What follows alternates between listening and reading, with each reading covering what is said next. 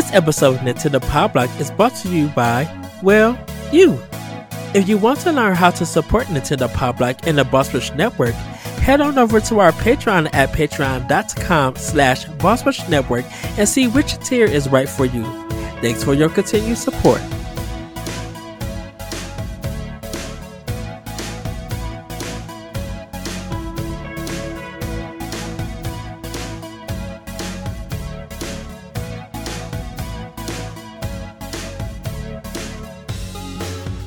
Hello everybody, welcome to Nintendo Power Block 2024. It's the Nintendo Game of the Year episode, and I'm your host, the enlightened and excited Eddie V. And joining me, of course, it's the one, the only, Bossman himself, Mr. Corey Derrick. Hello, good sir, yes!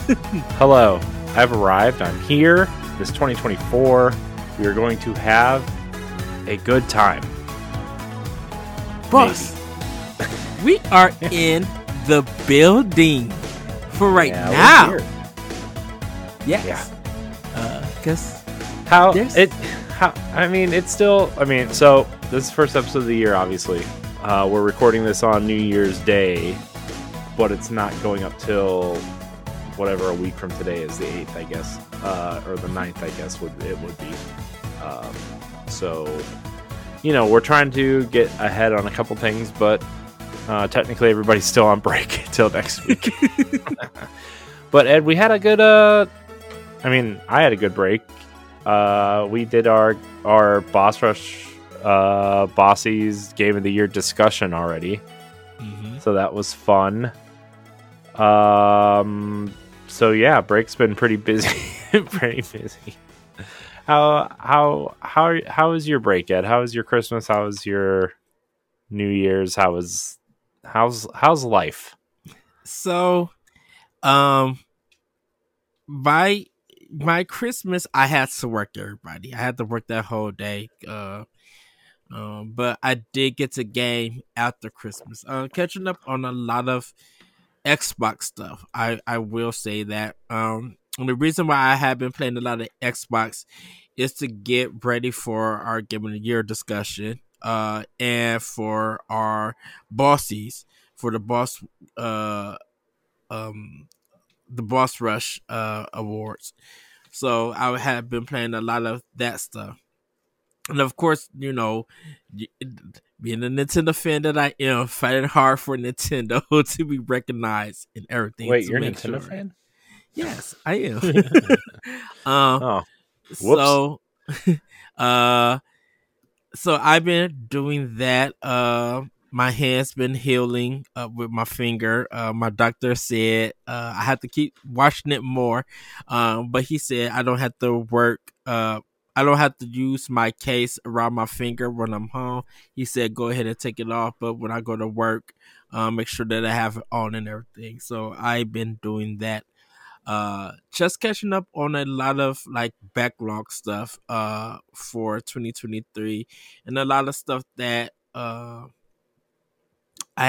needed to start and finish and everything. So I've been doing that, beginning into some good writing and stuff, and that's what I kind of been up to and everything, and kind of just looking forward to 2024, planning out what I want to do more. Definitely get back into more writing and stuff here for Boss Rush, and just could start working, like really being more dedicated to playing more Nintendo games and speaking out to them.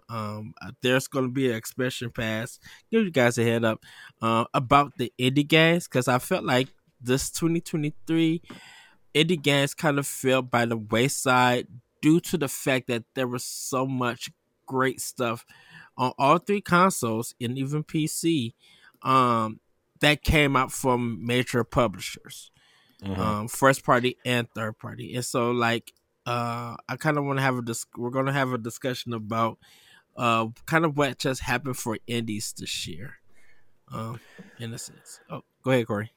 Oh, I wasn't saying anything. I was just listening. I was just hanging out. Trying to hide a cough. Oh, which I didn't do very successfully. So, whoops.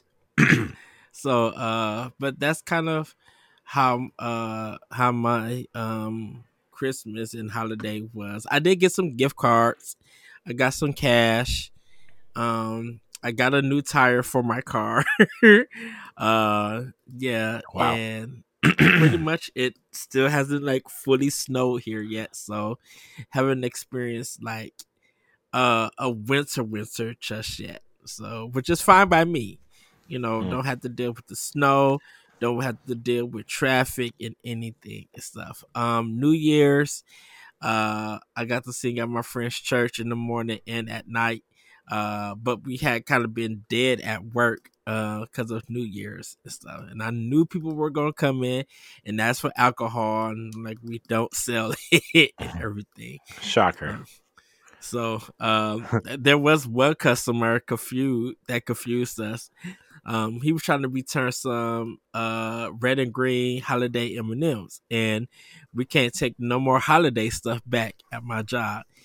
And he was just like, "Oh, you can't. We'll see what Charles had to think."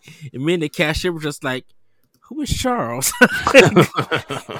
Just like, because Charles don't work here and he's not the head of the company. Like, do you know? She's like, I don't know. Do you? I was just like, that's news to me. And so we need to see Charles and where he comes from. Is Oh, he a ghost? Charles. Right? That Does Charles. Charles have a W-2 for Illinois? I need to see that. So we was cracking up about that and everything. Um, Oh but yeah, man, that's when I kind used of to work at the restaurant, we used to get stuff like that all the time. Like, especially when we started serving alcohol, uh-huh. people would just come in and be like, "Well, I'm going to talk to Dave," and we're all like, "Who's Dave? Who's Dave? There's Like, not a Dave that works here." right. So So, he must have thought we was CVS or something, because I was just like, "I'm sorry, sir. This is Walgreens. We do not know who a Charles is." So yeah, just that stuff right there. And and for just to let people know, um, like New Year's, this is the day that we're recording is my first day off for the year. Um, like New Year's Eve was like my last day to work for 2023. And everything. And I don't go back to work until Wednesday, so I'll be gaming some more, uh, and stuff, and getting and cleaning and doing things like that. But that's kind of how my like holiday went. Definitely playing a lot of games and stuff, just like really enjoying it. All the gameplay and stuff. I still got Armor Core 6 that I need to get. Um, that one I still need to get from last year, but I'm excited for 2024, because I think the first physical game that I am definitely buying is Prince of Persia.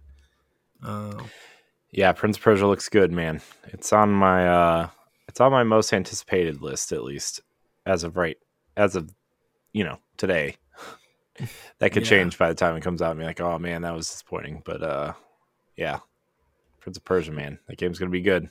yeah, because I think what Prince of Persia, Star Wars Outlaws, uh, Princess Peach, um, of course, Dark Luigi's Mansion. Hopefully Metro Prime 2. I mean Prime 4. Of course, Paper Mario Thousand Year Door. Like that's a given.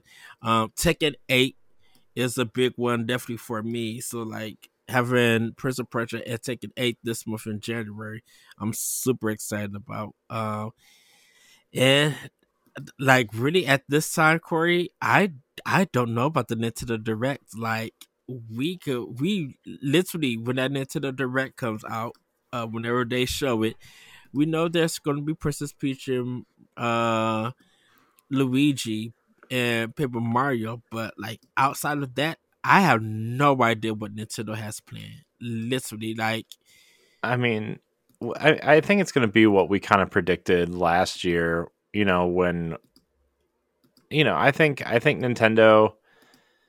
This is, I mean, this is going to be the last year for the Switch as the major primary console, right? I Hmm. mean, we've kind of already gone over that 100 times and stated our piece and whatever. But I think this year is going to be pretty light in terms of major releases. I mean, we're going to probably get like one or two, right? I mean, Princess Peach, I'm sure they're probably trying to set up as their tent pole first quarter game, right? I mean, that's Yeah. their only new game that's announced at the moment. Everything else is a remake or a remaster.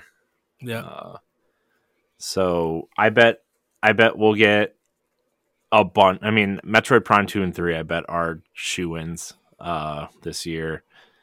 Which we'll get into that on the next episode is actually going to be our 2024 preview episode, where we're going to kind of go over those games, the games that have been announced, what we expect, Yeah.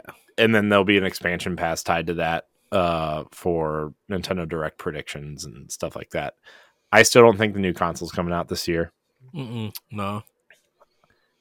You and I have talked a lot, and spring 2025 is what I'm predicting. It's what I've heard. It's what I've thought forever. Especially if they are going to kind of support the Switch the way they did 3DS. Maybe for 2 years after, that makes the most sense in my mind. But Yeah. Yeah, because dude, literally, I know I put out on a tweet out, and I was just like, this year, I feel like Nintendo needs to be challenged by Microsoft. Like game related wise, they need to be challenged because I'm not knocking Nintendo killing the game for the last 7 years and stuff like that, 7 8 years. But I'm like, Microsoft, you guys need to challenge Nintendo because you got a powerful system. You got some great developers. You just got to put some games out to make us be like, ooh, Nintendo might not get nothing this year. Like, I want to see Microsoft really challenge them because, like, for the last couple of years, Microsoft and Sony, they haven't really challenged Nintendo in games. Nah. yeah, I mean, Microsoft needs some games. Sony needs some games too. I mean, Nintendo seems to be the only one that's consistently producing first party, which is the opposite of the conversations we've been having for I don't know how long we've been doing this. 8 years, something like Mm-hmm. that. So, Yeah. you know, that's something we haven't said a lot of, that Nintendo is the one that's consistently putting out games. Now, granted, Sony is kind of riding on momentum, and Microsoft has a ton announced, and obviously they've been acquiring studios left and right and all that kind of stuff. But uh, as of right now, Nintendo's the only one producing, and they're on their on their you know we're heading into year 7 in March. So Right. I think Microsoft probably got more announced games than the releases, where Nintendo got more releases than announced games. yeah, So I don't know. I'm looking forward to this swan song year, I would say. mm-hmm. Uh, but the thing is like we got some awesome games in 2023. I mean, Yeah. obviously we're going to talk about it now, but 2023 was incredible. I mean, it kicked off with a mainline Fire Emblem game, which I actually played a little bit of it over break just because I knew this conversation was coming up and I needed to play more of it to uh, have a better discussion about it. Mm-hmm. But also, it kicked off with that, and then we got a Bayonetta prequel. We got a lot of great remakes and remasters this year. We got a new Zelda and a new Mario game. Like, I mean, the only game that was missing, I feel like, this year out of stuff that's been regularly coming out is like a Xenoblade expansion, which I think we got some DLC this year. So, Yeah, uh, Future Redeem. We got that yeah, in oh yeah, that's February. right. I forgot that came out. So yeah, Metroid Prime Remastered turned out to be way more than a remaster. It felt Exactly. like. Um, so we got a lot. We got a lot this year, Ed. How Yes, do we you? I did. mean, how did you feel about 2023 overall? Oh, I just thought it was a banger year for Nintendo. Like outside of sales, game wise, I'm like, I this might be the most historic year for Nintendo.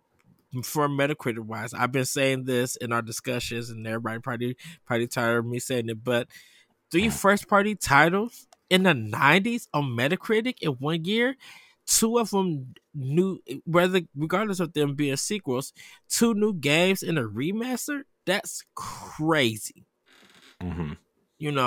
and then just like giving us a variety. And yeah, Detective Pikachu Detective Pikachu Returns may not be the hit. The lowest game really for Switch was Everybody Want to Switch, and that was expected because nobody was asking for it.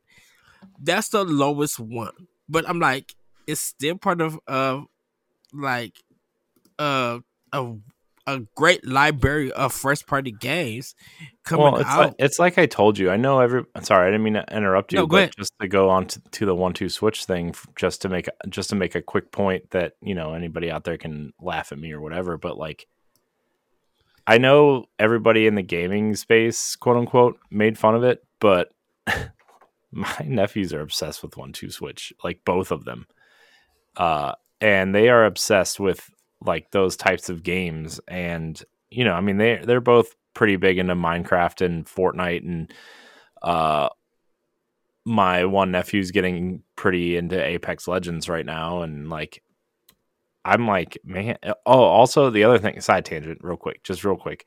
Uh, my one nephew came over, and he really loves Spider Man. He's like really obsessed with Miles Morales, and Mm, my nephew looks just like him from the games and stuff.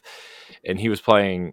He wanted to play Spider Man because he was playing as him in Fortnite, right? Like the yeah, Miles skin and all this other stuff. So I popped Spider-Man 2 in on the PlayStation. And he's like, so what am I supposed to do? I'm like, I don't know, go find a mission and do it. He's like, what do you mean a mission? Like, because like he plays Minecraft and Fortnite. There's not missions, there's checklists, right? Like quest yeah. checklists that you get this many kills or whatever. He's like, and after he did a couple, he's like, wait, it's like I'm playing through a movie. I'm like, yeah, that's what most video games are. They're not all Fortnite and Minecraft. Like you actually get to play through a story, and it's kind of like you're the star of the movie. And he was like super fascinated about it, and I was like, oh man, man, it just kind of like it was kind of fun slash scary to deliver that news to him, um, but back to 1-2 switch, like they're obsessed with those games. They love playing those games, and that's why Nintendo keeps putting them out, because those games do well. It's the same as Mario Party, although we haven't gotten as many as I thought we were going to get this generation, to be 100% honest. Well, we got what, three Mario parties? I think Two. this year. Two. Well, oh, I mean, on Switch, Yeah. we have two Switch games, and then we have the In this. N64 ones on Okay. NSO. And then one of the Switch releases is just remakes of old boards. This Mario Superstars, which I played some of. Guess what? Mario Party still rules when you're playing with people who aren't super competitive and just want to have a good time. Uh, It's so crazy thinking about that. And I gotta research it. Just from Nintendo's own IPs, there have been two games in that franchise or more that have came out. Like we got, if we talking about new games, I should say. If you look at Mario, just from a platform perspective, we got Mario. We got Mario Odyssey and then Mario Wonder. I would have count Mario the level one Mario uh Maker. Mario Maker 2. I would have considered that, but that's more for a maker game. and stuff. But like stuff that's straight designed by Nintendo. I'm not adding ports or anything like 3D World plus Bowser. I'm not adding that, but I'm just talking about like new stuff. From Mm-hmm. uh with Zelda, we got, even though Breath of the Wild was kind of a launch game, um, we got that, and we got Tears of the Kingdom. Fire Emblem, we got Engage and Three Houses. You know, Metroid, we we got Dread and Prime Remastered for the Metroid series. In a sense, even though it just would have been Dread, uh, from that, but like we got stuff in those categories and everything. Two Mm-hmm. Splatoons, um, and what else?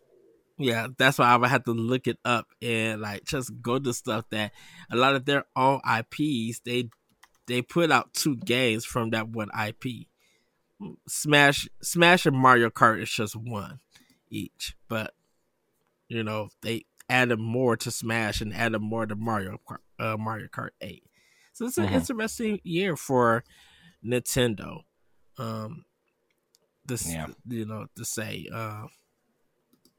So yeah, even with the Steam OLED and a rat, is it ROG Ally? Mm-hmm. Uh, but even with those systems coming out, Nintendo still did a phenomenal job of having games come out and people buying the system and buying indies and third party and stuff on it. So um they went strong this year and they're hopefully planning to see what they could do for this year and 2025. Um Yeah. Nintendo's killing it still. You know what also I think Nintendo's advantage is, especially because, there's a lot of topics of conversation around budgets and, you know, I mean, did you see that article that came out that Sony doesn't consider $100 million game a high budget game anymore? yeah. It's like, oh my gosh, man, like that they don't even consider that a AAA game anymore. Now, granted, that could have been under Jim Ryan, and they might change depending on whatever it's coming up, but still, like Spider Man, it came out that Spider Man was like $312 million or something. Was the budget on that game, and Nintendo's still working within the confines of a strict budget. I mean, it's for the most part, and they're still making quality titles. And I mean, Zelda is probably their most expensive title by far at this Yes. point.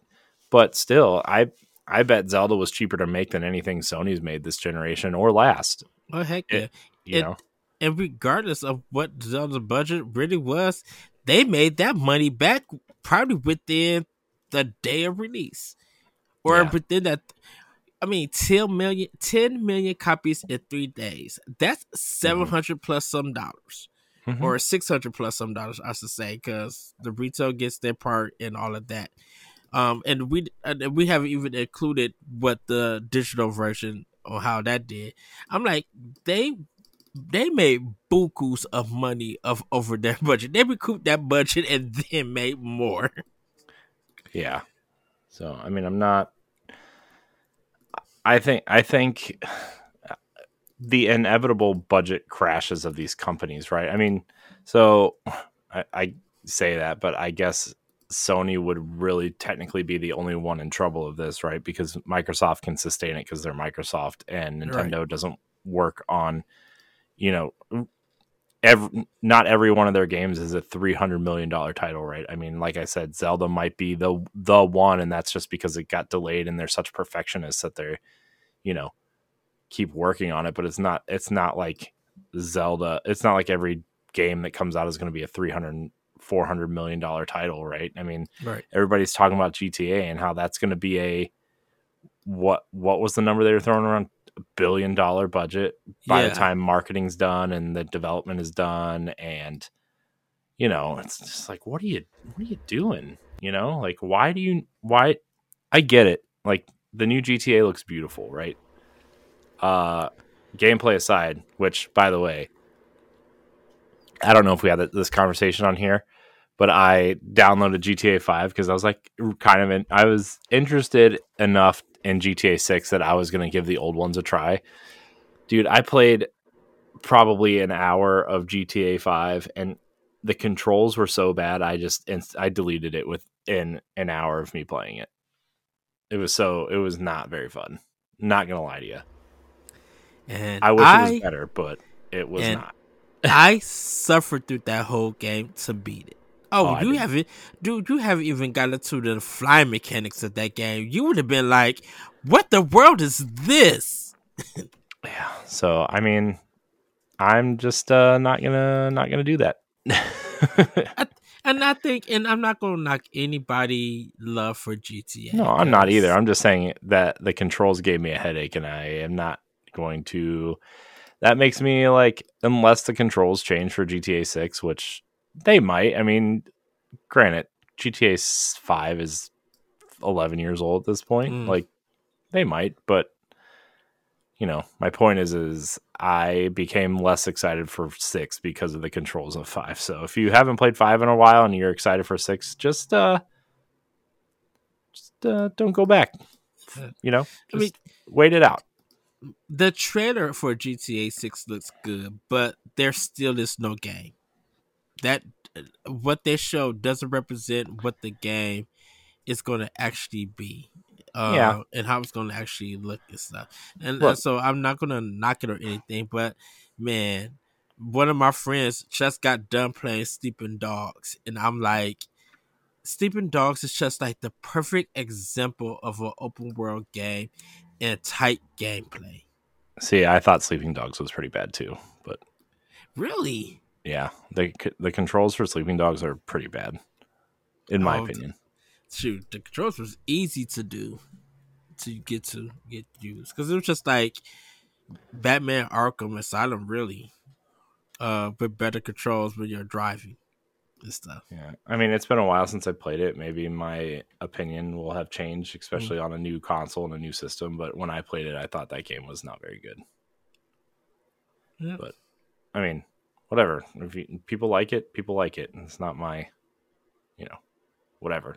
I like bad games, whatever. Speaking of bad games, Ed.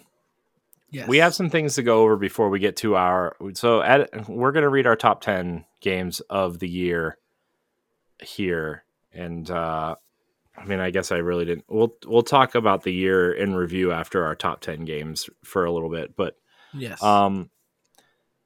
And we got some feedback, on Patreon specifically, that people who subscribe in December and January kind of feel like they're not getting the content, which they aren't, because we take 3 weeks off, right? Yes. The last 2 weeks of December and the first week of January. So I want to make it a point this year to not miss a week, even if we have to record in advance, and, I understand, because, I have been at the jobs where, I listen to the podcasts to get me through the shifts or whatever. And when they're not there, it makes it a lot harder. And I understand that. And, so now that we've kind of skipped the first week of January, I really don't want to miss any weeks this year for any of the content, even if we all have to record, double up at some point or record ahead, or, you know what I mean? Yeah. That was some. So when we go through, when I go through exit surveys, I kind of read why people left, and that was like the biggest one when we lost people last year at this time. And we lost a couple. We gained a couple, but we also lost a couple, and that was kind of their thing. Is like, I don't feel like I'm getting what I paid for in December and January. Now, maybe they'll come back in February and, whatever. Maybe they're sticklers for their subscriptions. But, that's something that I think we need to address this year is that. And also, Ed, you and I had our end of year PAL block meeting. Yes.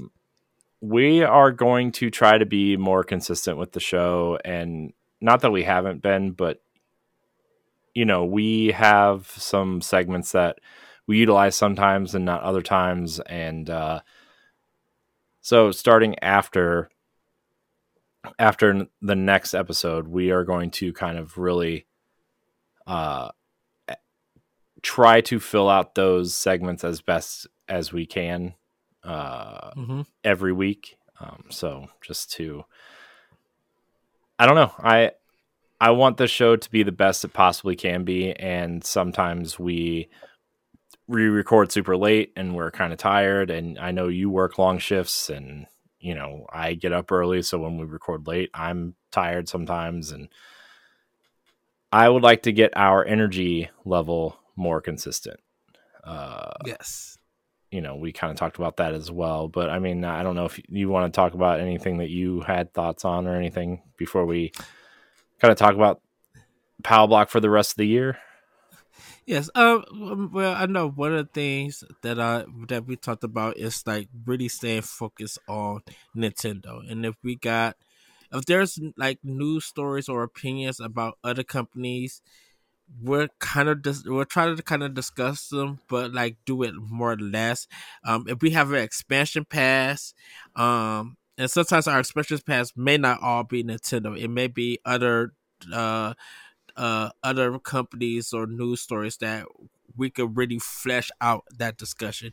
We're gonna try to have those conversations, especially if it's like breaking news, that that informs everybody. Like maybe we'll come later on that night to record something, or have our say when we do get to that expansion pass. Um, so that's kind of the thing that we are going to be trying to work on, and stuff, because I know there was a point in time that we did focus on a lot of Microsoft stuff, and we did that for a reason, because it was bigger news than what Nintendo had, than any Yeah. other Nintendo news and stuff, and we were just reacting to hearing that news. Yes, it wasn't a good thing for Power Block, but sometimes that stuff is related to Nintendo because it comes up in that story, and it is a being part of the conversation and everything. So that is Yeah.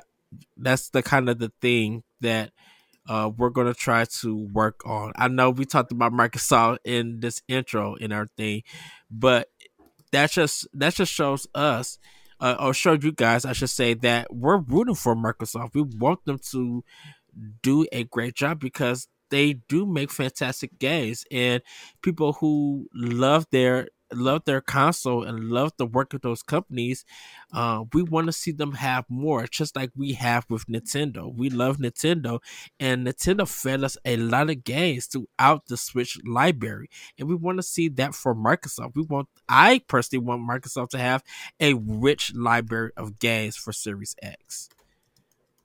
you Yeah. know I On that point, I just want to say too, like, even we're going to try to be more um, thoughtful of when we talk about other consoles, but we're still going to be talking about the other consoles in the way that it pertains to Nintendo, kind of moving forward. Like Ed said, Mhm. right? Like we're going to kind of curate that stuff and make sure, like, we're not just talking about Xbox because we like Xbox. We're going to talk about Xbox because XYZ is happening and this is how it affects the Switch, or these are their games that are coming to Switch, right? Like if some rare games come to NSO, or if they decide to make a new Banjo Kazooie and they make it multi-platform and they bring it to Switch or something, you know what I mean? Like that kind of stuff, Right. or One if of they the have any ex partnerships, that yeah, kind of thing.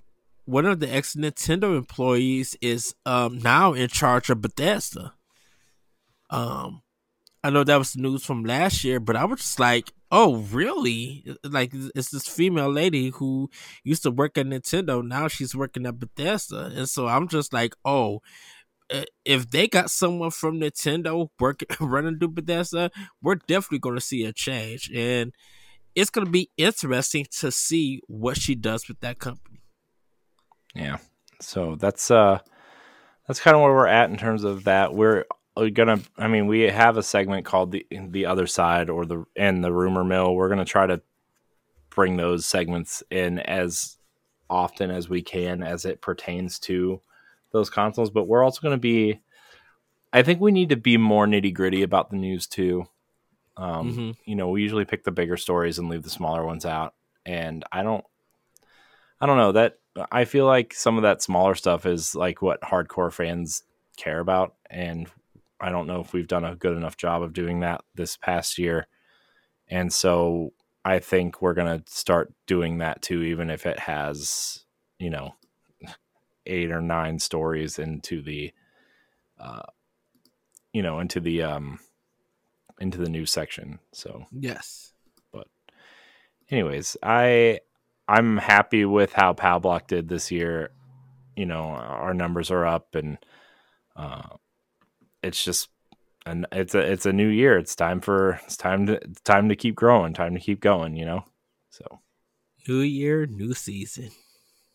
yeah, I wouldn't say it's a new season. I would just say it's you know.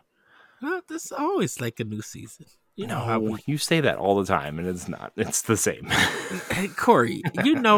If there's a change and stuff, because I do feel like sometimes that even though it may feel the same, um, there might be different segments or there might be different things. Um, and so, and me, I'm like, if I feel like there's a lot of new stuff coming, I'll be like, hey, it's a new season for us and stuff. Nothing wrong with having a new season. We're not Yeah, in but our new that season implies that we're a yet. seasonal show, and we're not. I We're an mean, annual show. of course, but I'm just like, hey, a new season. Just Yeah. if it feels right to me, that's what I'm saying. Anyway, but yeah, also we are aiming to bring expansion pass back every week at some point this year.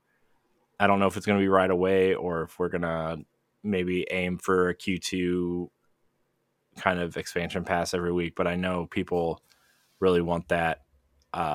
And so we're kind of working on that schedule and maybe even putting it out on a different day because book club comes out on Sundays, and that would interrupt that schedule. I don't want 2 pieces of content coming out on the same day, so we'll figure that out. Yes. But yeah.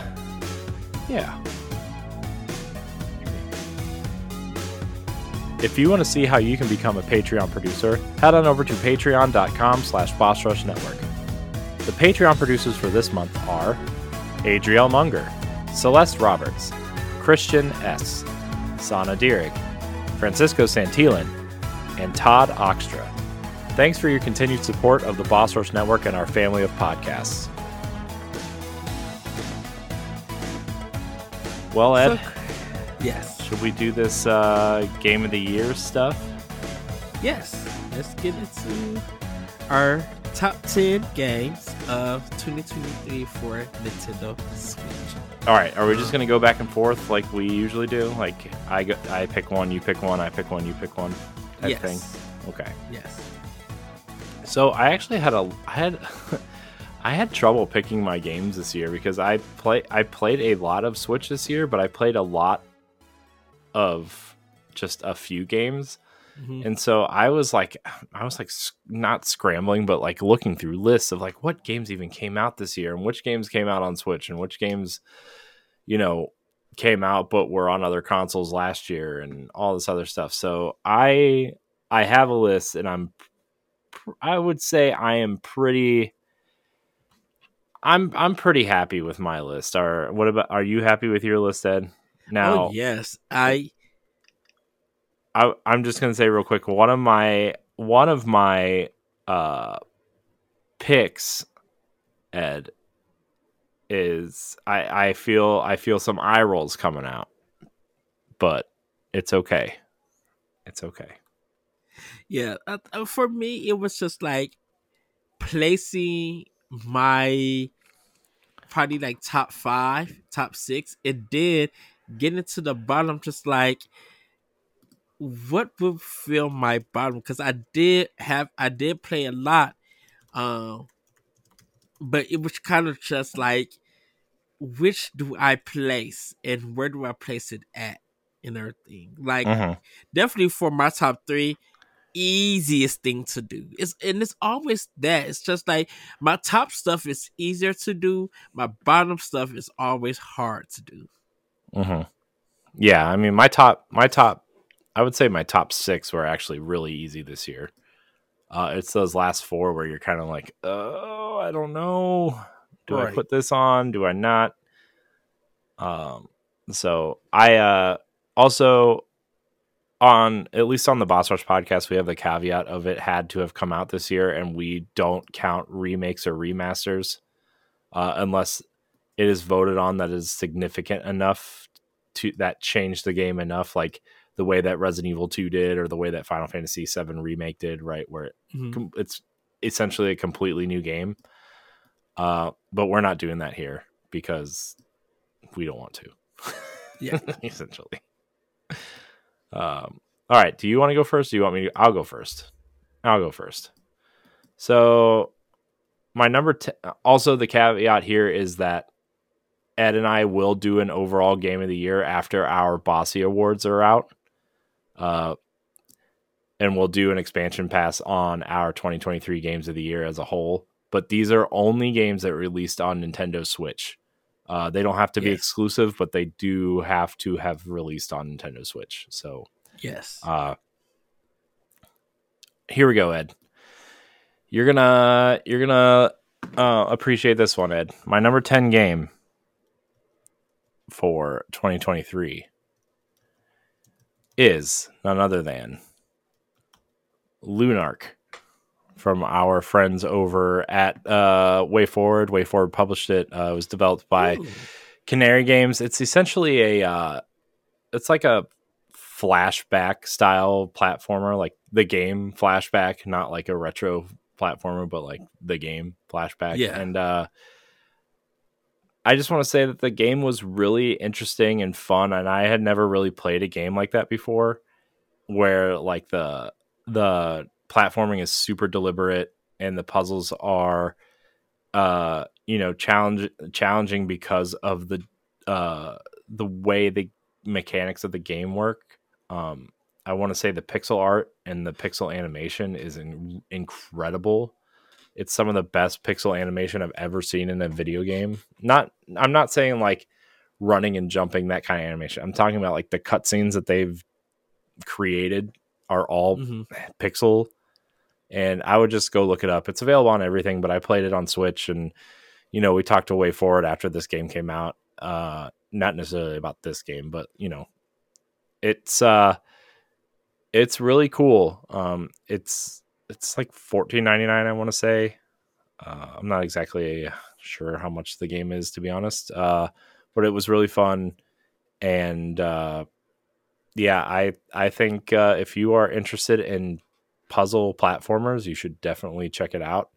Uh, so yeah, that's my number 10 game, Lunark from Canary Games and Way Forward. All right. My number 10 is Star Ocean, the second story R by Tri-Ace Gem Drops Incorporated at Square Enix. I really love this game. I haven't finished it yet because of some other games that came out. But man, just put it in the time where I'm grinding. It's a good podcast, album listening game. Great voice acting. It gets really challenging later on in the game. It's like action based uh time I just well not time battle, but it's like it zooms you in and then you start doing the actions and you start fighting and stuff. And it gets kind of like deep a little bit. It's a remake of Star Ocean, the second story. I believe it's a I, I I'm trying to figure out if it's a remake of the PSP version. I think. I think it Uh, was the PSP version because I think it's a port of the PSP version. okay, yeah, because I'm like, did it ever come to PlayStation One? I think I because I it know. I'm sure it did, but I don't know enough about the history of Star Ocean or PlayStation to make that decision, to make that call. So, Yeah, uh, the yeah. Star Ocean series is a really weird one. But I did play it on Switch, and it's just such a great game. With the voice acting, uh, there are kids that get murdered in this game for Mhm. part of the story. I'm like, oh wow. And I think it's a traditional 30 to 40 hour RPG. But it may take you longer depending on what difficulty that you are on, and everything. And I think that's what I like about this, that you do get to select your difficulty. Because there was a boss battle that I had to turn to easy because it was just whooping my tail.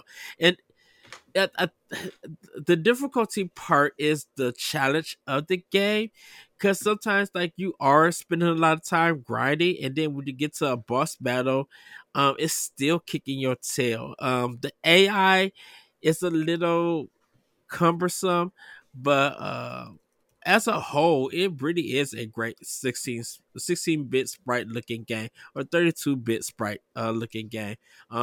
Really enjoyed it, really had fun with it. I am halfway done with the game.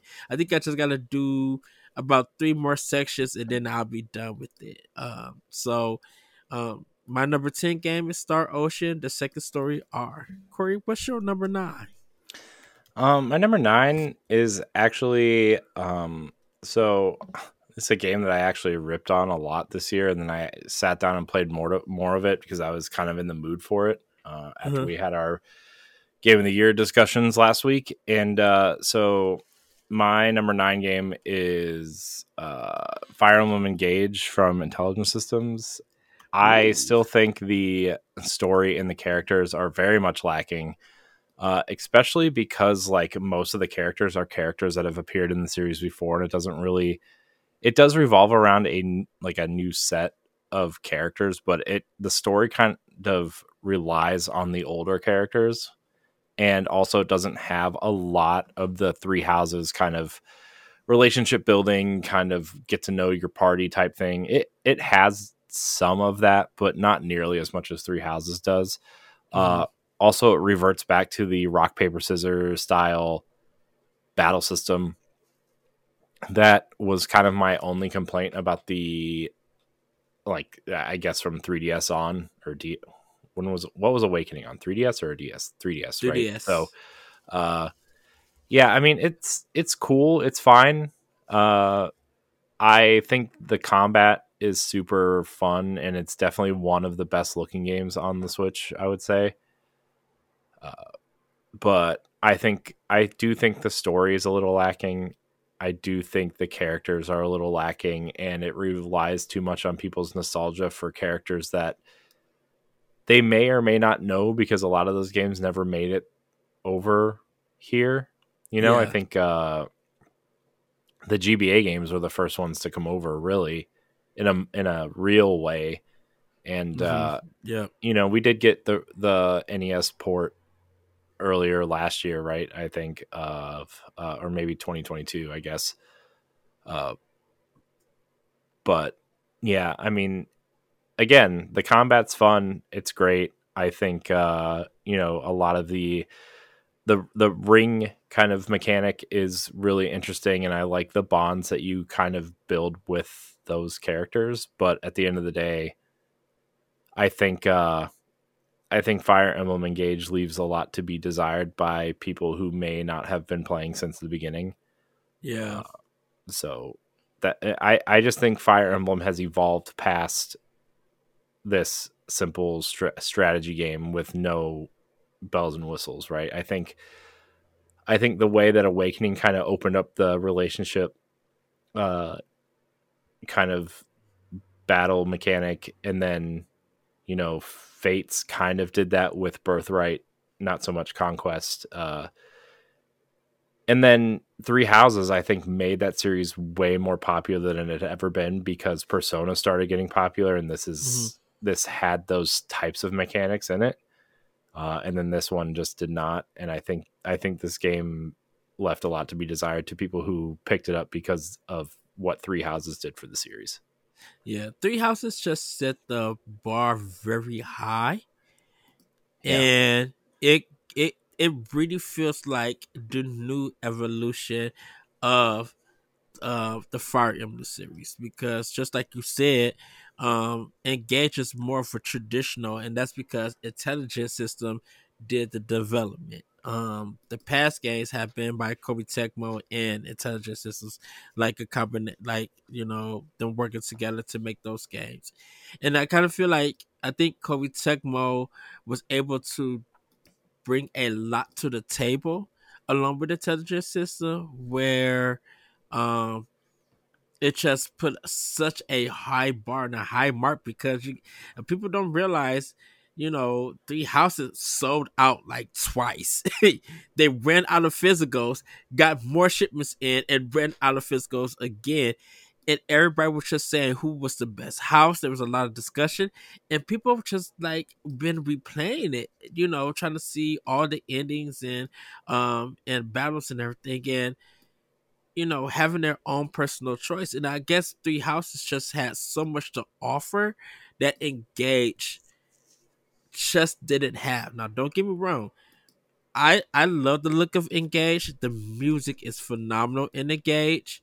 But it may not hold everybody's uh need to play more of it or anything. And it's nothing against Far Intelligence System, because they are a great team and it is their property and everything.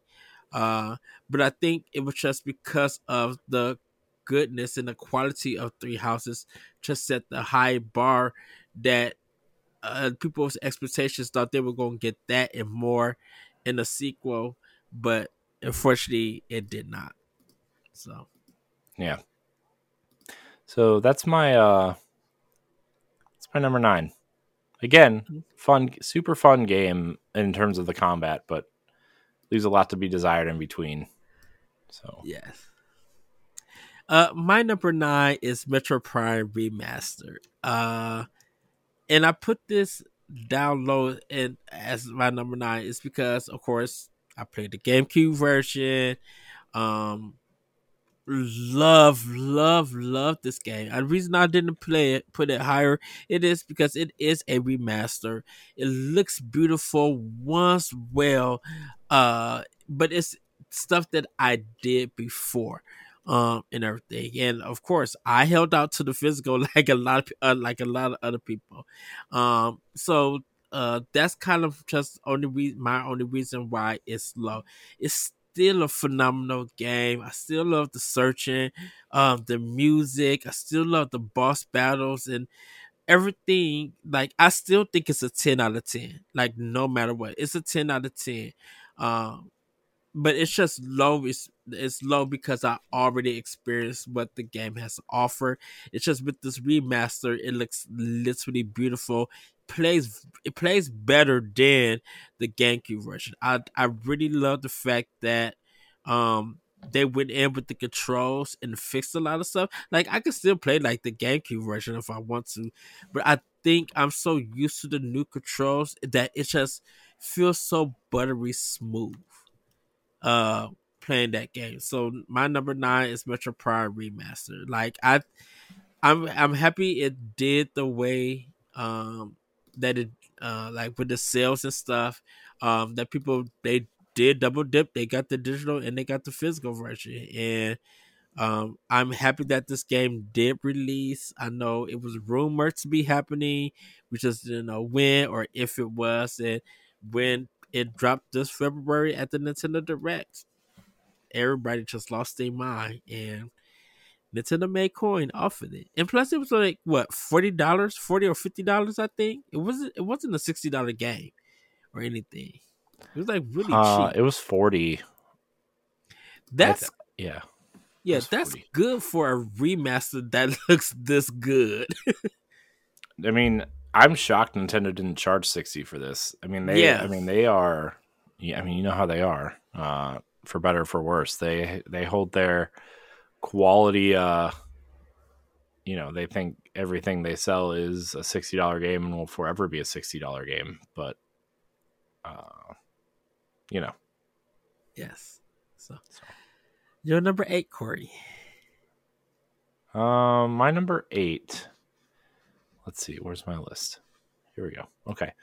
So my number 8 is so this is a game I've been playing a lot of recently, and I had never played the original. But it's charming. It's real simple, but it's charming, and it's a beautiful looking game. Um, Super Mario RPG, the Ooh. remake.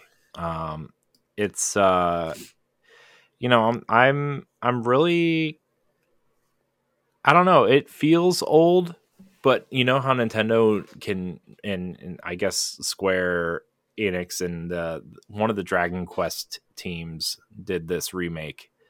I think it was one of the Monster Quest or Dragon Quest Monsters uh, teams that did this remake. But I think that they did a great job in terms of keeping the spirit of the old game while making this feel new and kind of fresh in a lot of ways, Mm-hmm. and having those charming characters back in a way that um, when you play, sometimes when you play an older game that you have a lot of nostalgia for, and you go back and play it and you're like, man, I don't know, like Goldeneye, I guess, would be an example of this. Not the best example in terms of relating to this, but I had a ton of fun playing Goldeneye when I was little, and then you turn it on and it runs at like 14 frames a second, single stick first person shooter on the Nintendo 64. It's not very good. Not very good.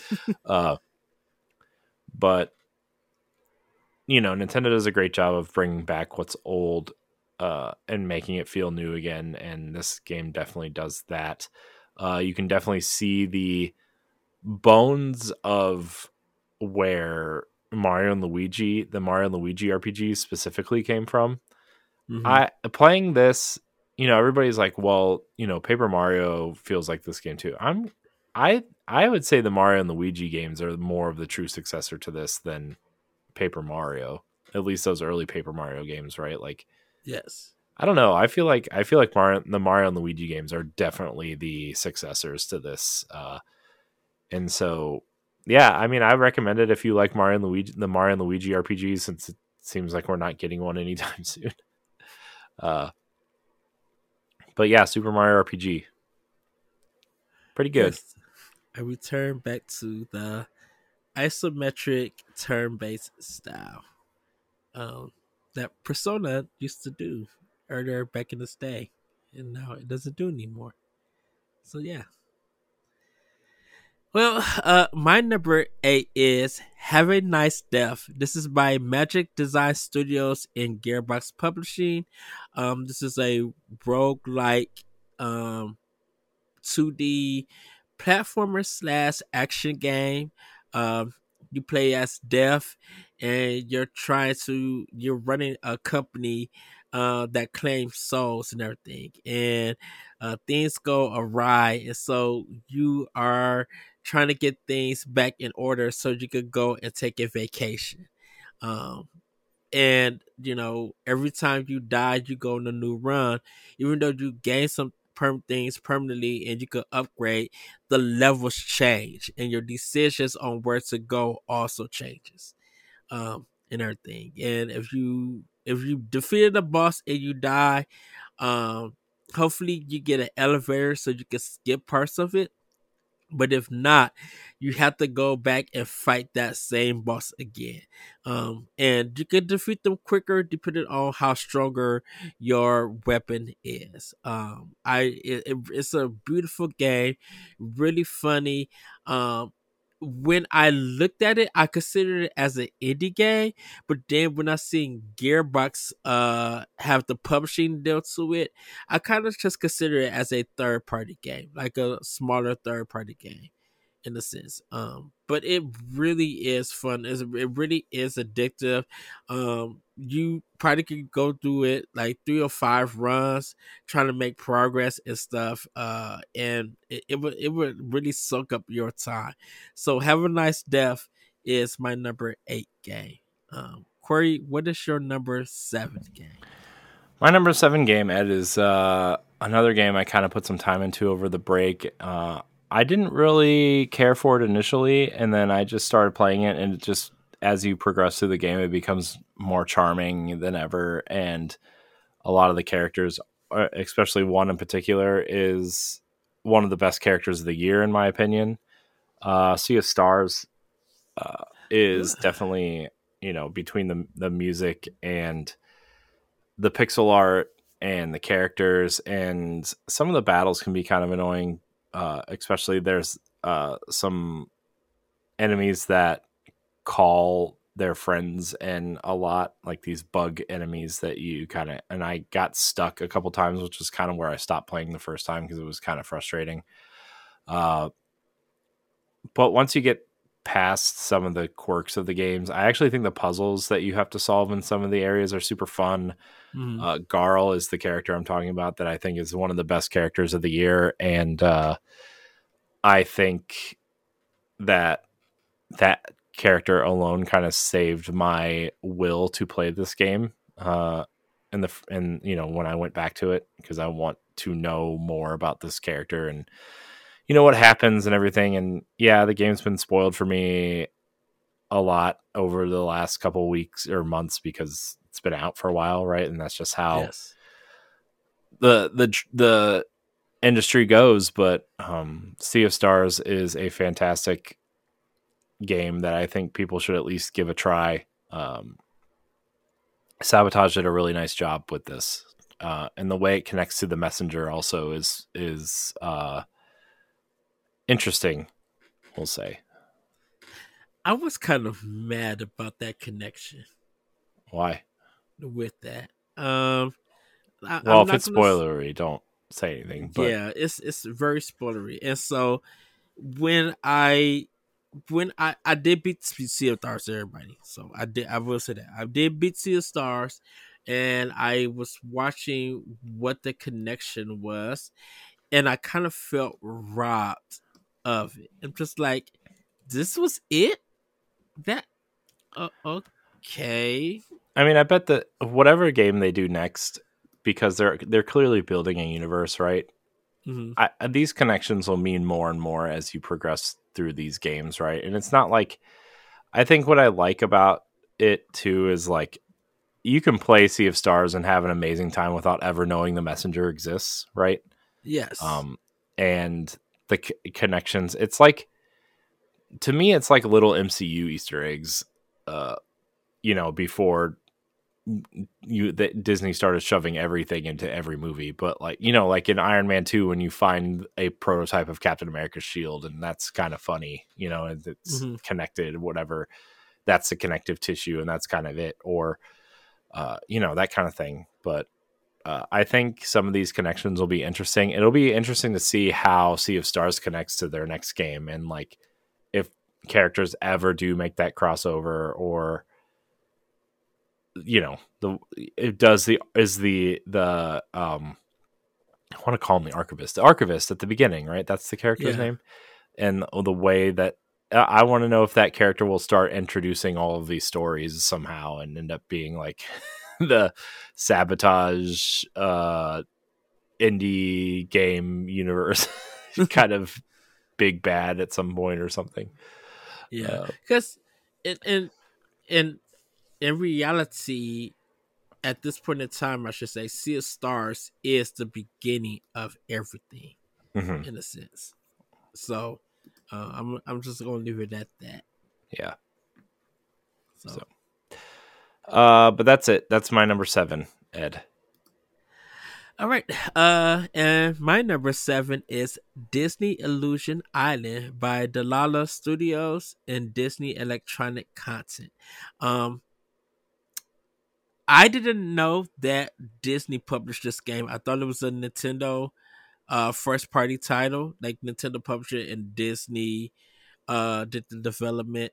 Um, because the way that it was just shown in the Nintendo Direct, it really didn't. I really didn't feel like it showed any Disney kind of publishing thing to it, because Nintendo and Disney have both made games together, and Nintendo has done the publishing for 'em. So that's why I kind of thought that it was it.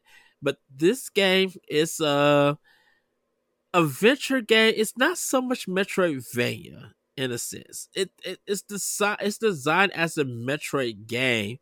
Uh by fighting abilities or being granted abilities, but you really can't you can't jump on enemies. uh you can't jump on the boss or anything, and you have to kind of work to upgrade your character again stronger, for health reasons. It is kind of it is easy if you have more players. It really is meant for kids, and stuff. But like the fights against the bosses are done in a puzzle manner. So if there is a child who's having problems, you could help them out solve it, or you could.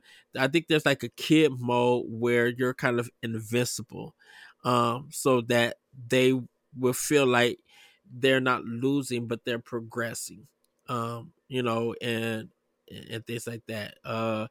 Funny writing. Like they got a spot on with the writing. Animation looks beautiful.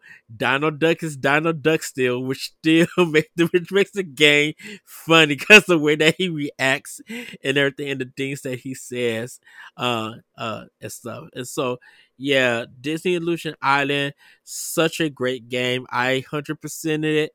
The only thing I did not do is play the game on ultra hard, because you don't get no special ending. It's just something if you want to do, because it has kind of its own achievements and stuff. Uh, the the the last achievement that's on there is that you have to go through the whole game in one life. You cannot die.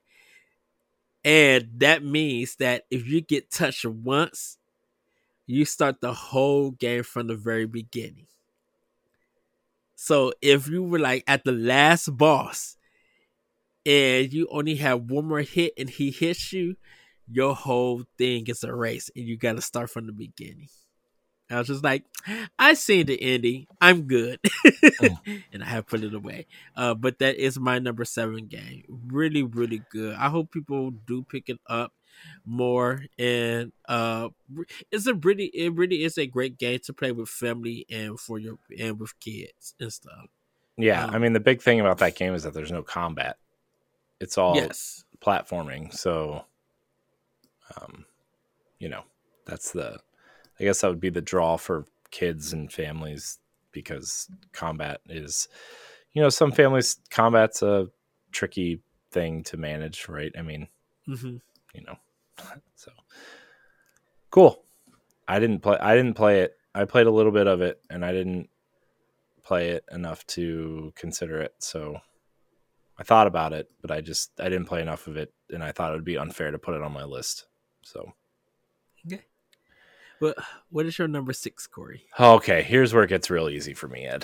All right, my number 6 is Metroid Prime Remastered. It's a completely new game, as far as I'm concerned.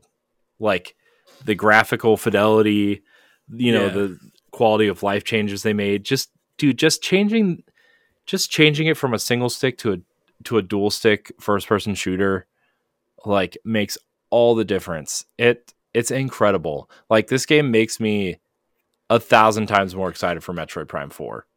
Right? Yes. Like, it looks incredible. It feels incredible.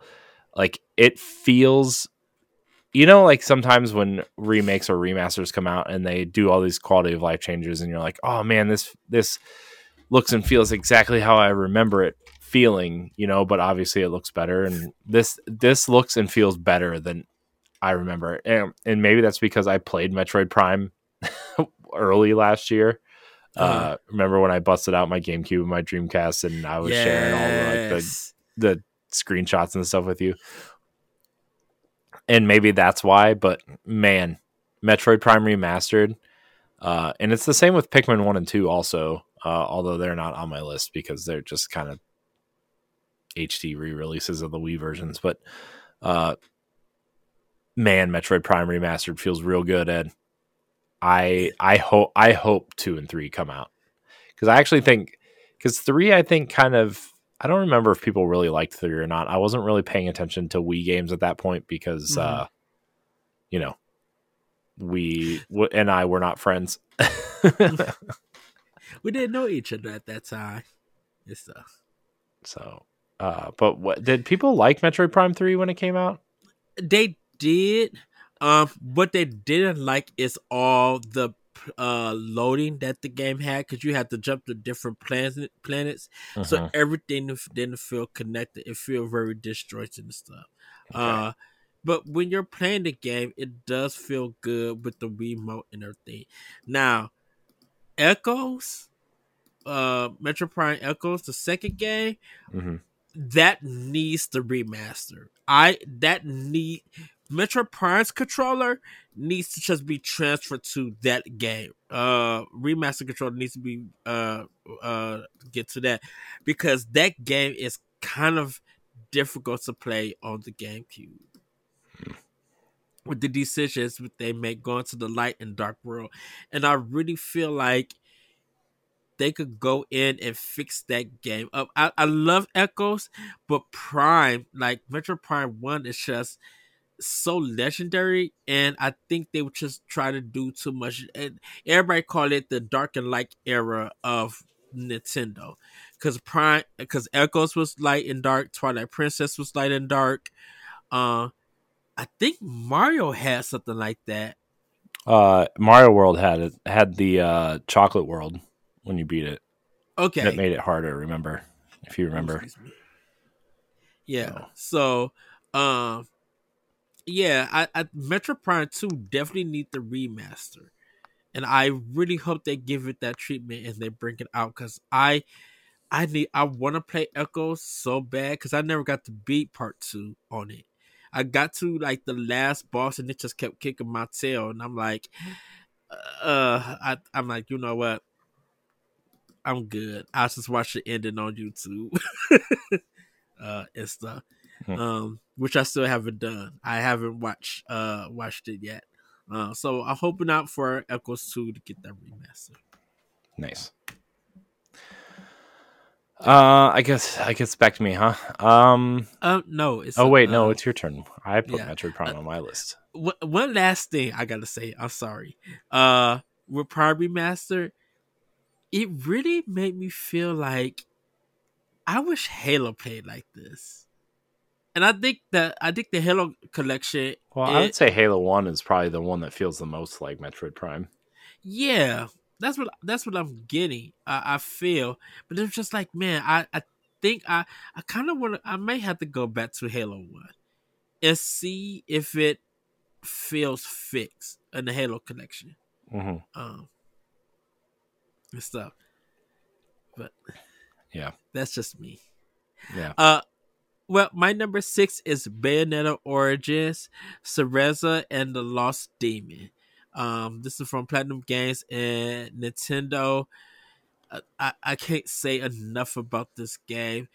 The music, the graphics, the voice acting, the story, like it's so good, and it's just like I love this side of Platinum Games.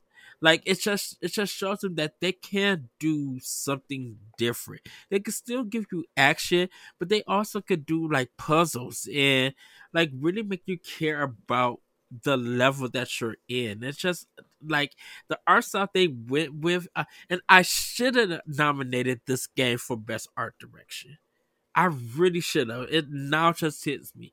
But Bayonetta Origins has some beautiful artwork, like drop dead gorgeous artwork. And I'm like, Platinum Games, how did you guys do this? What did you and Nintendo talk about for this art style to be applied? And it's just gorgeous in emotion. It didn't get the love from a lot of people, and that's due to March was a packed month of greatness. Of just a good googly moogly. How am I going to get this? Because I'm like, you had Bayonetta, you had Resident Evil 4, which took the talk. You had Kirby, and then it was just like, man, how do I get to play all of this, and stuff? And so it was just such a crazy time. And the bad thing about it is that it dropped, and then a few weeks later, Advance Wars Reboot Camp dropped. So it was kind of hard for Nintendo to be like, how do we put out these two games and everybody have the time to get them and play them, and stuff? And people were still picking up Resident Evil 4 and playing that remake. So, but Bayonetta Origins to Resident Lost Demon, it is a must play. I advise people to try the demo. If the demo don't sell you on it, then fine.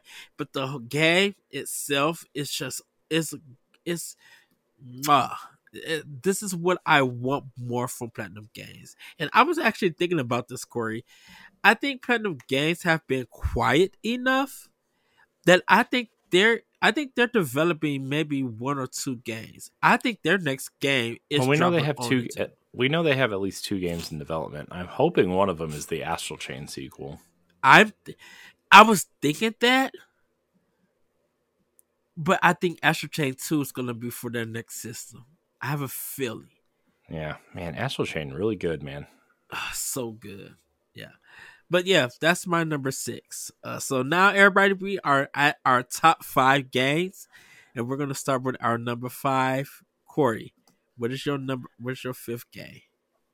All right, so I want to make a caveat, or I have some things to say about this game specifically. So where did my list go? Hold on, I gotta. Where did it go? There it is. Okay, so where did you go? Okay, so my number 5 game is Hogwarts Legacy, specifically the Nintendo Switch version. So I primarily played this on Xbox Series X when it came out in February. It's an amazing game, right? I have not, I feel like the last time, very few games, I would say the last time I felt the way I do about Hogwarts Legacy was when Assassin's Creed Odyssey came out. And then before that, Breath of the Wild. There are a handful of games, I would say, quote unquote, modern games that I think about often. It's Assassin's Creed Odyssey, it's Breath of the Wild, it's Destiny, games like that, right? Hogwarts Legacy has joined that company of games to the point where I played the Switch version after I beat the Xbox version, and I haven't finished it yet. I'm nowhere near the end, but just being back in that world in this pocket-sized version of it, and the game is, essentially entirely there, except for a few okay, well, they've clearly had to, this is an Xbox Series X and PlayStation 5 game, so they've had to do some texture downgrades, and when you have to load into caves and stores and Hogsmeade and the castle, right?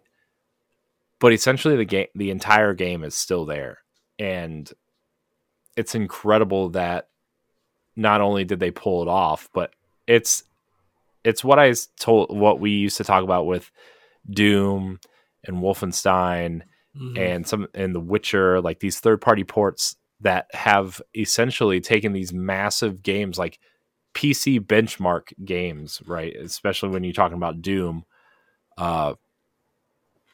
and putting them on this device that's essentially like a 5-year-old cell phone at this point, right? I mean, the Switch's hardware is 10, 12 years old inside at this point, and the fact that Avalanche and the team that ported it, I don't remember who ported the game, and I apologize that I don't have that offhand. I'll look it up in a minute. That they put this entire game, this amazing game, and put it on the Switch in its entirety is awesome.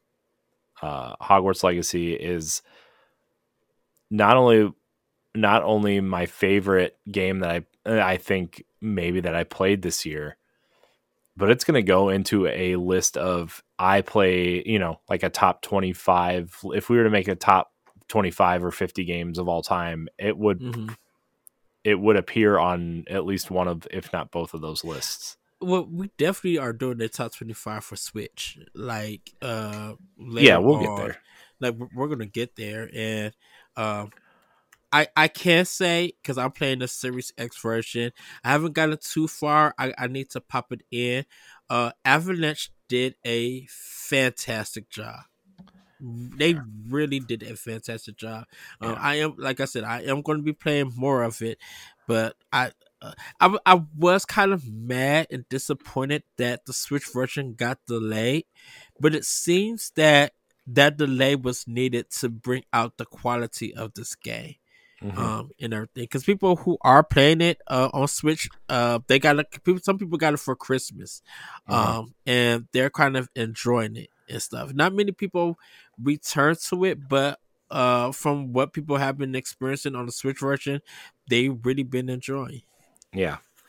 So I just, shout out Avalanche actually did it in house. It looks like, according to a quick Google search. So, I mean, congratulations to them. I think it's an incredible port. I think it's an incredible job.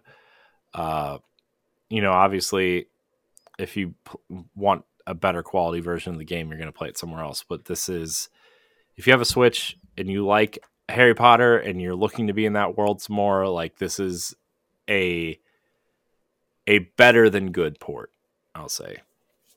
So, in my experience, it is. So, I think that's why they delayed the Switch version. Yeah. Well, they delayed the Xbox One and PlayStation 4 versions too, remember? Yeah. So. But I think because they had to work on the Series X or PlayStation 5 version.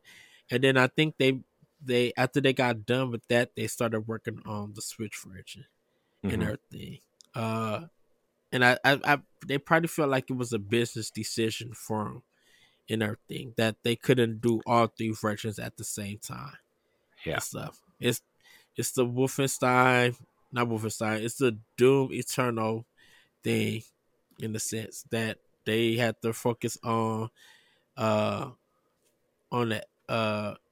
Xbox version and then do it for Switch and stuff. Yeah. So but that's good. Congratulations to Avalanche, by the way. Best-selling game of 2023. Over Call of Duty, the first time in a long time that they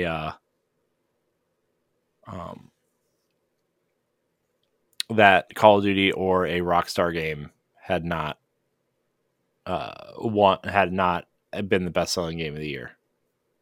So since 2007, I think. Yeah. Which would have been Modern Warfare, I guess. So. Is it bestseller for from a third party perspective? It's the best selling game of the year. Dang, I wonder how many sales they have. I mean, I can look it up. I mean, say Hogwarts Legacy. Oh my gosh, come on. Legacy sales numbers. Okay.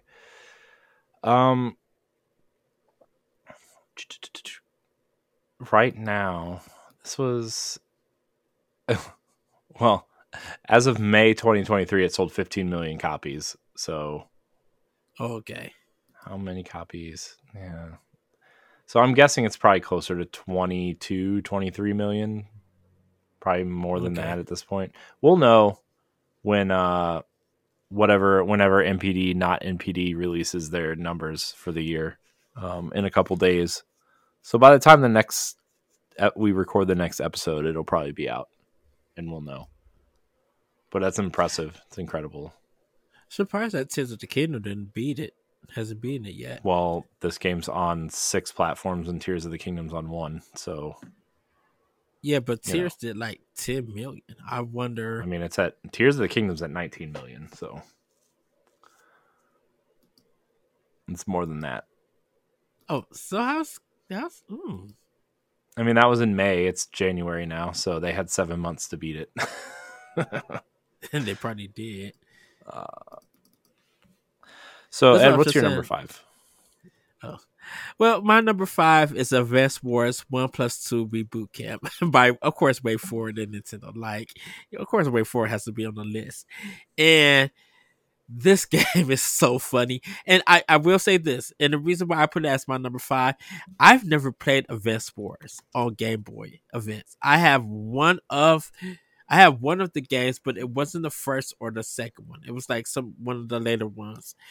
And I just never, had a chance to sit down and try it. But I love the voice acting in this game, the animation. It really is just funny. It's like, but it's a great strategy game, but it's just so funny and everything. And Wait for It just knocked it out the park, and I'm so happy for what they did. I feel like they were a great choice. Um, to work with to remake this game and stuff. So I kind of have a feeling that they may be doing more Advanced Wars games in the future. I hope they do. Yeah. Um I wonder if they'll do Battalion Wars or Wii Wars or whatever, or Dual Strike ooh, at all. I hope so. I really do hope so. But yeah, that's my number 5, Advanced Wars Reboot Camp 1 and 2. I'm still playing the first one. I haven't got into the second one yet. I'm trying to like make sure that my strategies are right. I did get beat in some of them, but that's the challenge that I love, to be like, okay, I did this wrong. How do I go back and fix it and everything? And I've been Mhm. working on some good strategies. So, number 5, Advanced Wars Reboot Camp 1 and 2. Congratulations, Way for it. Like, and I Mhm. gotta say, I'm looking so forward to this new Contra by them. I'm Mhm. so ready for this new Contra game. Yeah, I forgot they were doing that. Uh, so, oh, I didn't. That's not what I wanted. Okay. So before I get to my number 4, Ed, I'm the best selling games of the year. Hogwarts Legacy is number 1. Call of Duty Modern Warfare 3 is number 2. Number 3 is Tears of the Kingdom with an asterisk because it does not count digital sales. So that's Okay. where we're at. Marvel or Spider-Man 2 is number 4 and Madden is number 5. So, Because all the other ones have physical and digital sales, just not mhm. Tears of the Kingdom. Okay. Yeah, Nintendo games do not have physical or digital sales attached to them. Digital sales. Okay. Mario Wonders at number 15. I like how they have Final Fantasy 16 on here and they use an image of Final Fantasy 15. Wow. uh, this is GameSpot also, by the way. So, Well, I think Wonder is at 5.3 million plus. I I think think. it's more than that. Uh, Because I don't I know Spider Man did the 2.5. right Like now. they hit that record. As of November 8th, Mario Wonder has wait. Oh, it released on October 20th. I was like, I thought it released in November, but that was Mario RPG. So as of November 8th, it has sold 4.3 million copies, which I'm sure it's maybe hit 6 or 7 at this point. All right. Anyways, back to my list. Yes. Number 4, speaking of Super Mario Brothers Wonder, that is my number 4 game. It's charming. It's Corey. cute. What? Corey. What? It's my number 4 also. Ah, okay, so we'll just have this. I mean, our okay. So I really like this game. I don't. I like it because it is an amazing 2D Mario game. Mm-hmm. I still have yet to find why this is so different from New Super Mario Brothers. I mean, it feels a little bit different. Has the only like real power up that feels quote unquote different is the elephant suit, but like I don't I think the badge system is a great uh innovation. I think it's a great addition. I love the floating hat Mm-hmm. one. I think that's great for especially like if you miss a platform, you just hit that and then you can kind of float back to it. But I don't really think it's that much different than like a new Super Mario Brothers or classic 2D Mario games. It's an amazing game and it's an amazing 2D Mario game. Uh, but in my opinion, it's not higher on my list. Not that 4 is a terrible spot or anything, but Right.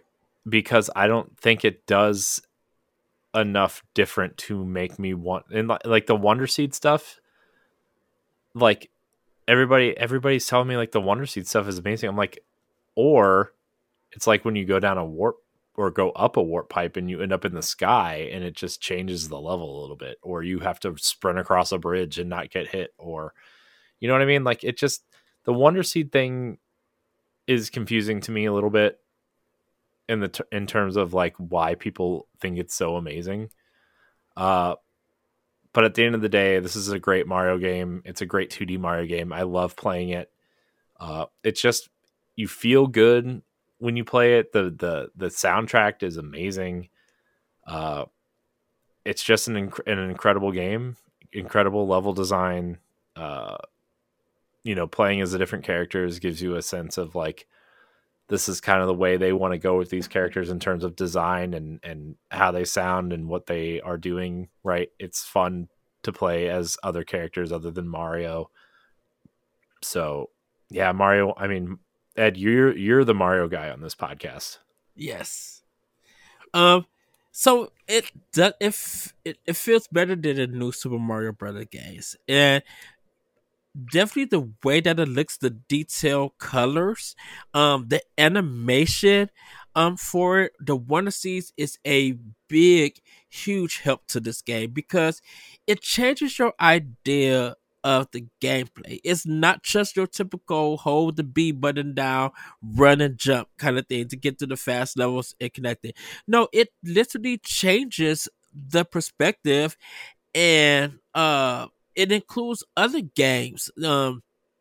You know, Sunset Riders is a game from Konami, and there's a level where you're running on bulls and stuff. And one of the Wonder Seeds, one of these kind of dinosaur looking things with the blue shorts and stuff. I forgot their names and stuff. They all come and like make that same train and knock over the poles and stuff.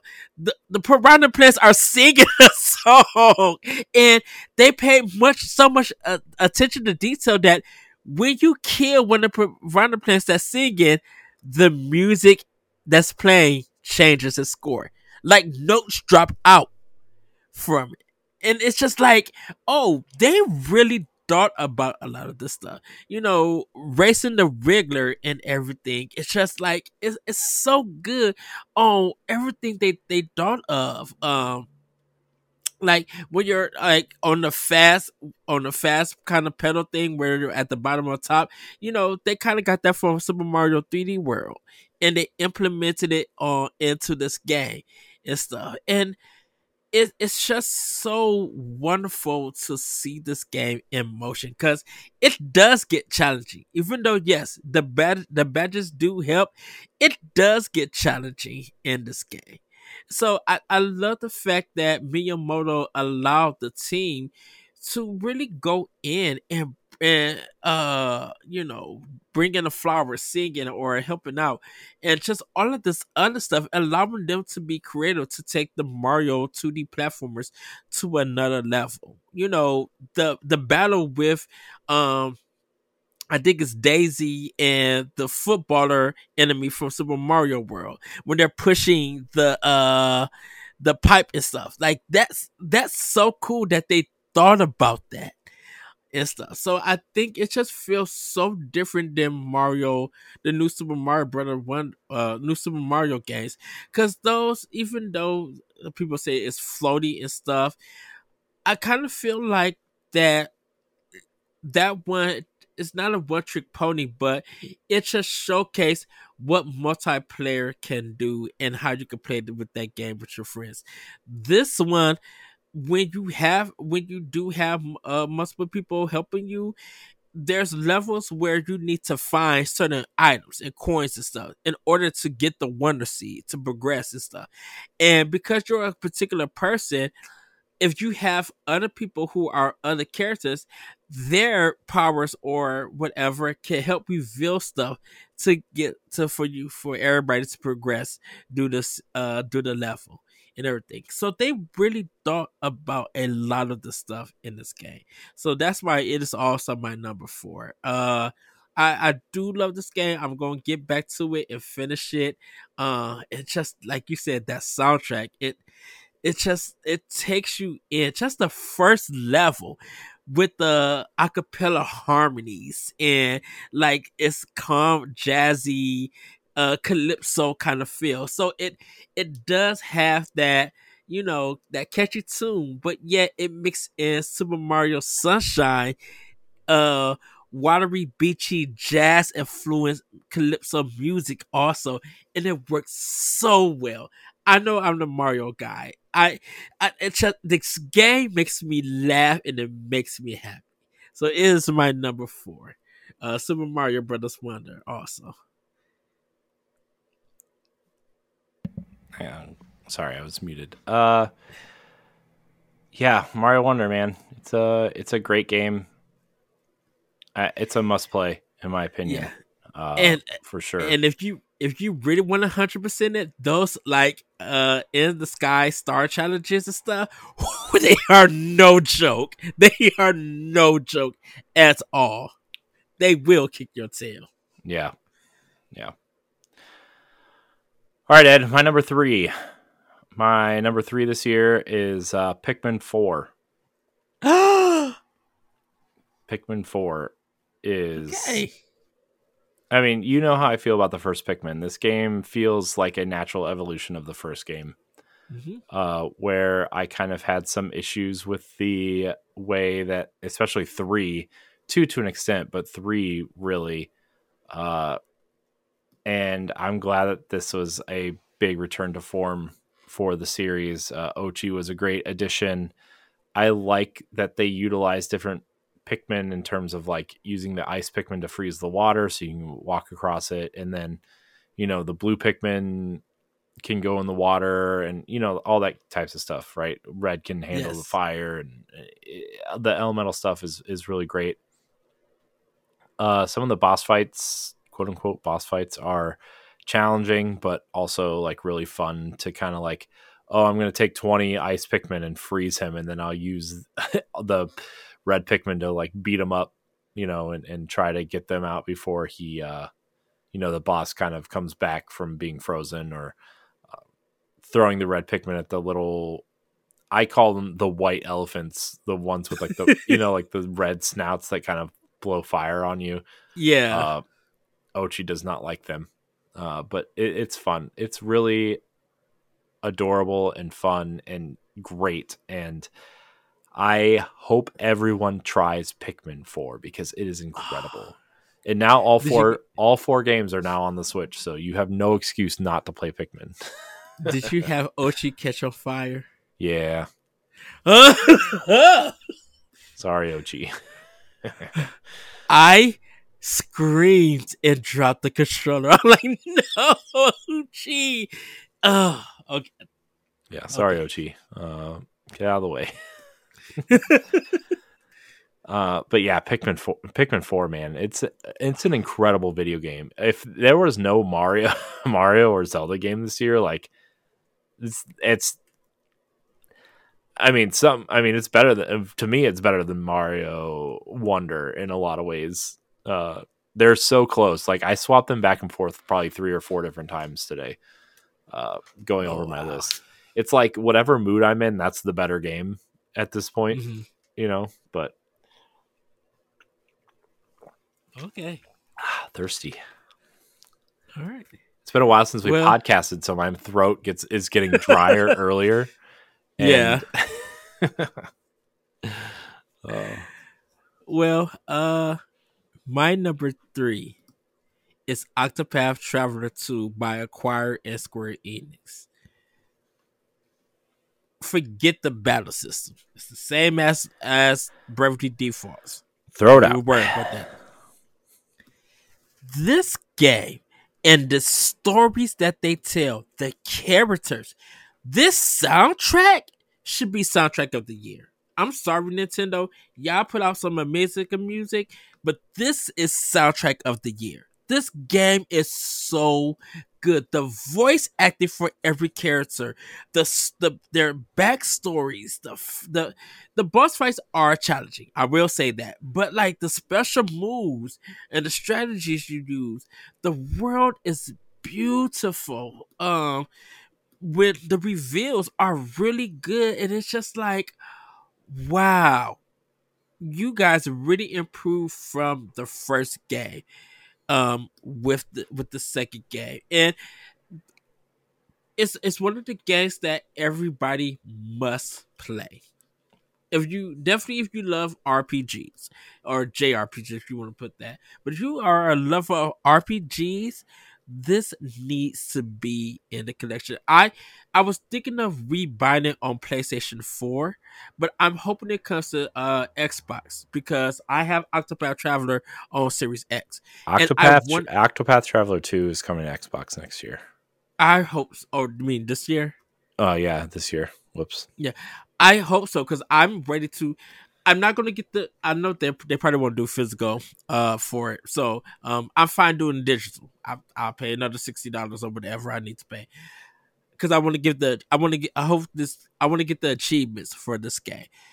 But good googly moogly, just it's like when you put your headphones on and you're listening to the soundtrack, you are I will say this, make sure you got some really good headphones. I use my Sony Bluetooth headphones for my Switch, and just the orchestra, just the music, the vibe is just, it's so beautiful and it's so luscious with the way that this world looks.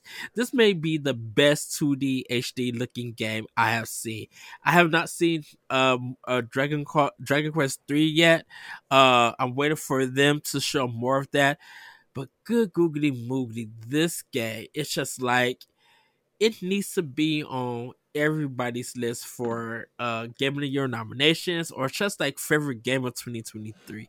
It is that deeply good, and like uh people did not expect this game to be this improved over the first one. So my number three is Octopath Traveler 2. Hmm. Corey, what is your number two? All right, here comes my eye roll one, Ed. Okay, everybody's gonna eye roll, but I don't care. This is my list. So this game hit 1.0 this year. Had a major expansion this year, or in 2023, I guess. Man, it's gonna be so hard to do that for the next, like, by the time we get used to saying 2024, it's gonna be 2025. But I've put so much time into this game, and there's so much love and detail and dedication in this game.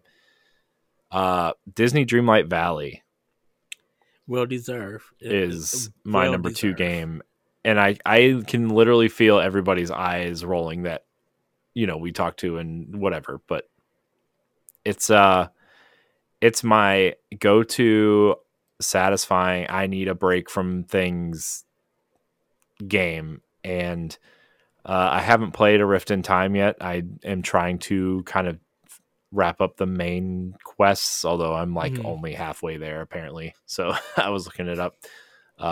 But I love hanging out on the in the valley and redistributing my villagers to where they need to go. I have Wally tending a garden for me. Moana goes and fishes for me.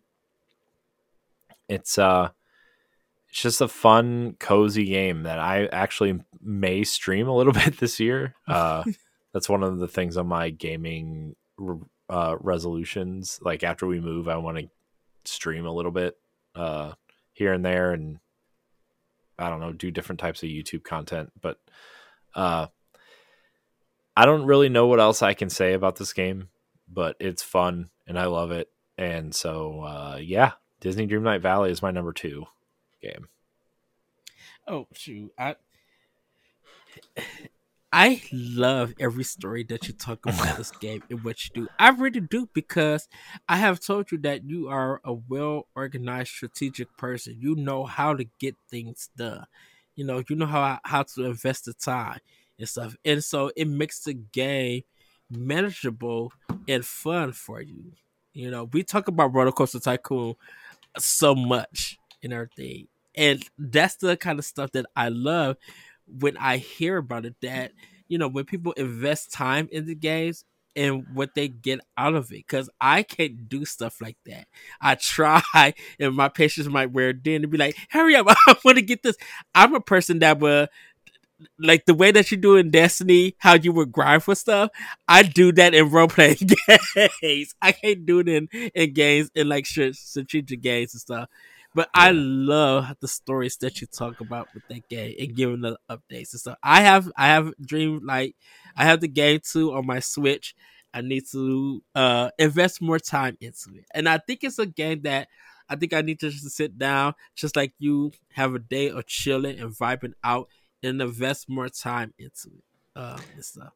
So that's awesome. That's the biggest thing, is that it's just the time commitment to even just to get started is a lot. But Mm-hmm. then once you like figure out the mechanics of the game and get rolling, it's like, like if I ever lost my save, I don't know if I would go back to it because I've invested so much time into it. But Yeah. Just get it back on Xbox. It's probably in the cloud somewhere. Yeah.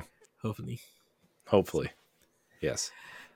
There's Well, 2 clouds everybody. actually, Oh, that is true. because I Switch have it. and Well, 3 actually, because I have it in my Xbox cloud. I have a save, and then I have it in my Switch cloud save because it's cross save. But then yeah. there's also the Gameloft cloud because I created a Gameloft account to connect the 2 versions. Oh wow, I forgot So- all about that. That's So cool. like the game, if you play it on Switch and then you save it and then you go log in on Xbox, when you hit continue, it'll prompt you and it'll ask, "Hey, do you want the Gameloft cloud save, which is the most recent, or do you want your cloud save that's saved to the Xbox?" And like it knows which save to pull from. If Mhm. it'll prompt you to ask you, but it knows which is the most recent save. So, which is nice. I may have to do the Gameloft one just to have it in everything, Yeah. just in case. So, But that's awesome. Yeah. Well, everybody, my number 2 is, and some people might have their hearts broken about this. dude, my but number it's a 2 is weird Disney place. Dreamlight Valley. Nobody's gonna be mad at you. Well, it's the Legend of Zelda: Tears of the Kingdom. That's my Oh, number 2. shocker! I love this game. It's a perfect 10. I'm the last that I got, the engineering that I seen people do. Seeing that tree get out of the ground and chase me, where I was just like, this is the equivalent, Corey, of you being scared to play a horror game, survival horror. I was just like, ah, and I'm running with the quickness, knowing good and well my stamina bar is not big. It gives me Dragon Quest feels instead of finding the tree. The game is so fun to get into, and some of the music in some of these towns, oh, it's marvelous. There's times that I put the controller down just to hear the music and just realize the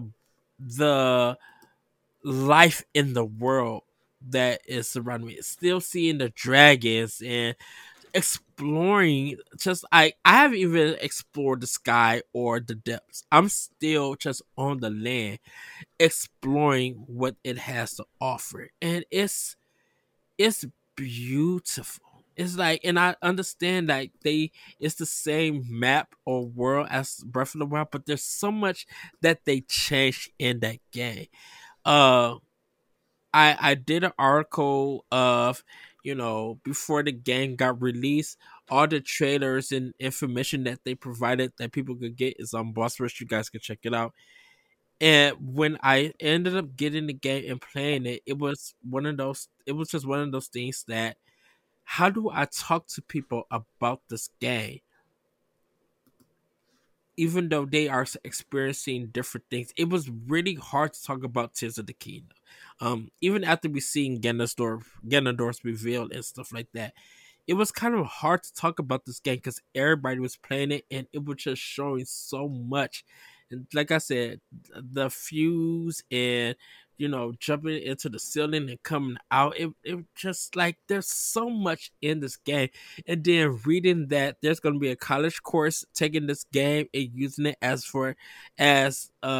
one of their studies for an engineering class, like that's cool. And people are still building stuff and finding stuff about this game. So my number two is The Legend of Zelda Tears of the Kingdom. Check out the book club, everybody, that Stephanie, Pat, and Corey did with that game. You will really enjoy it. It's a It's such three-parter, so it's a strap in, I guess. yes, it is such a marvelous game. Like, it is phenomenal. Like, I it really not Wind. I used to say Tears of the Kingdom. I mean, Wind Waker was my favorite.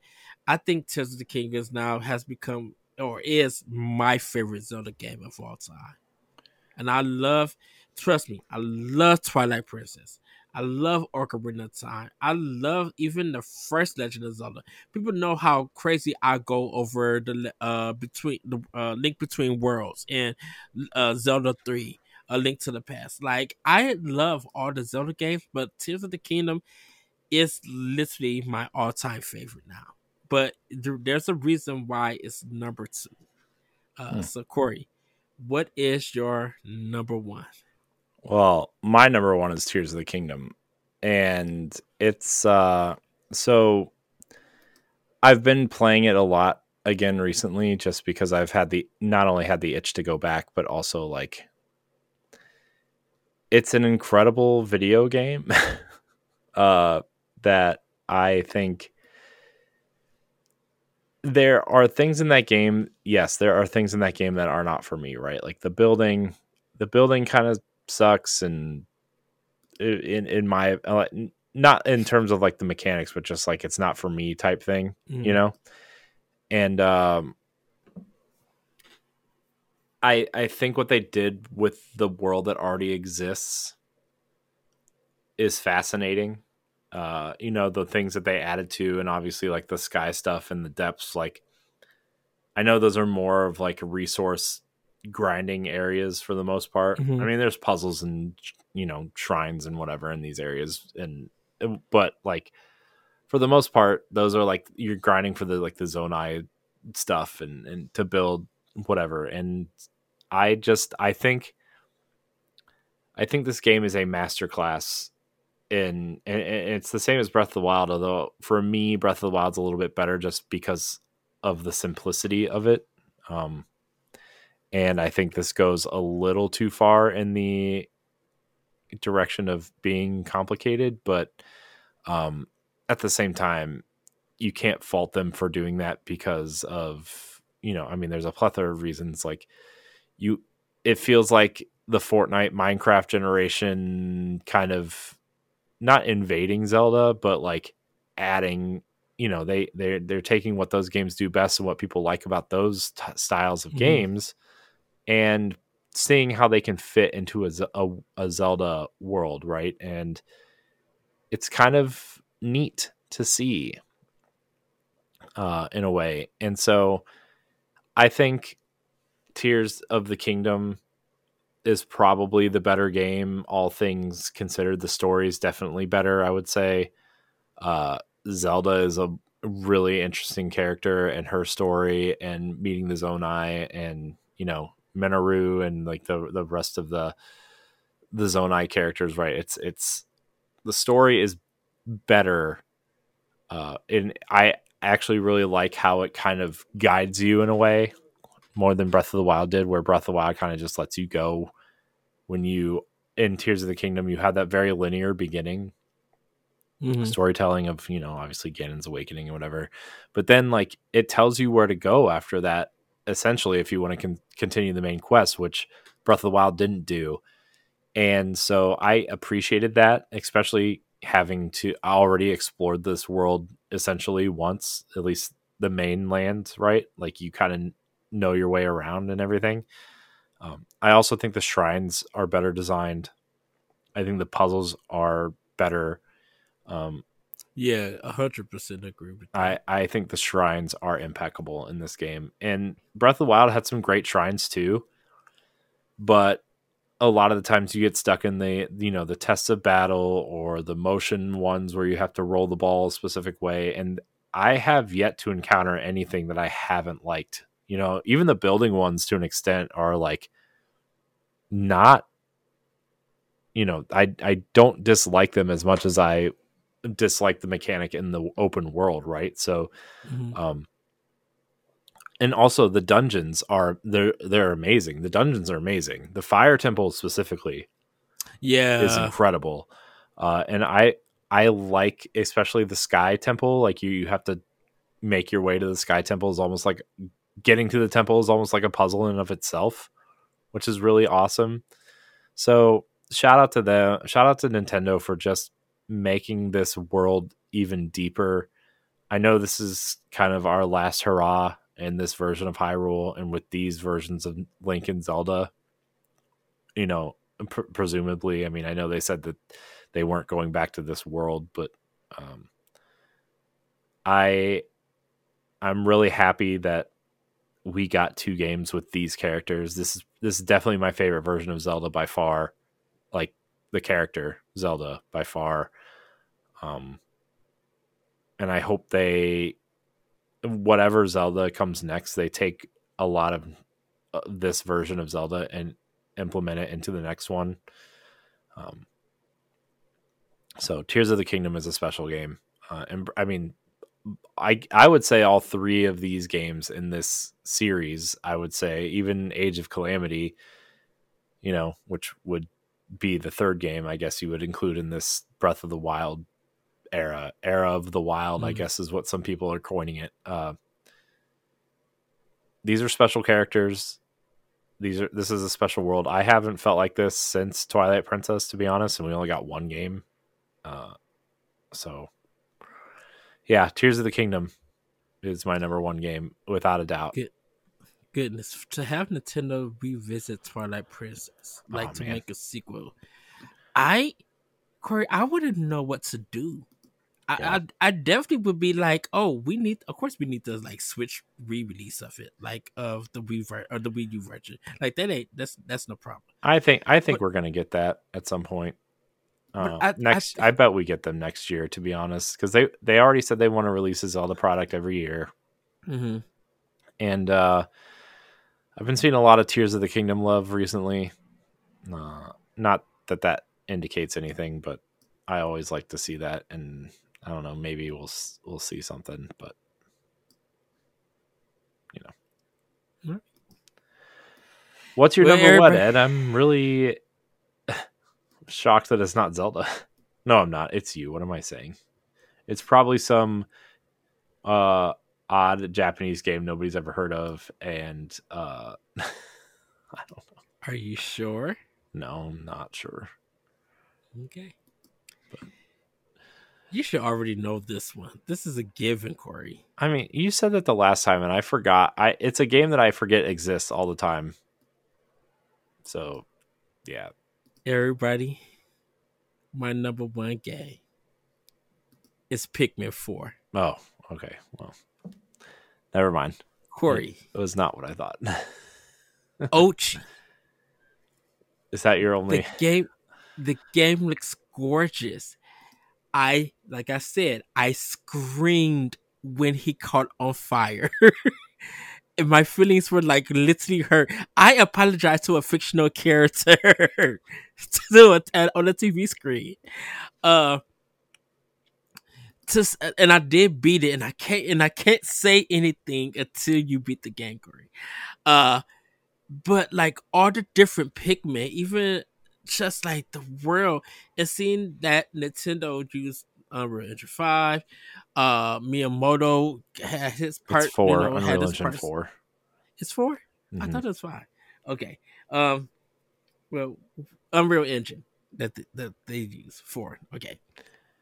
Uh, Miyamoto, like having his influence with the team and everything. And like I said, the underground dungeons feel like Zelda dungeons.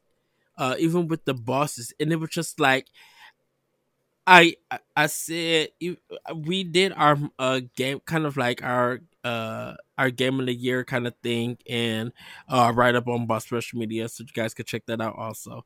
And I put that Miyamoto. It feels like Miyamoto ideas, his developments, just the way that he made games was back and stuff. Because I miss Miyamoto developing games. I miss his creativity, his hands and stuff. Like I really do miss that because I could feel it when I play it to be like, yeah, this is a Miyamoto thing and stuff. And the dungeons literally feel like old school Zelda dungeons.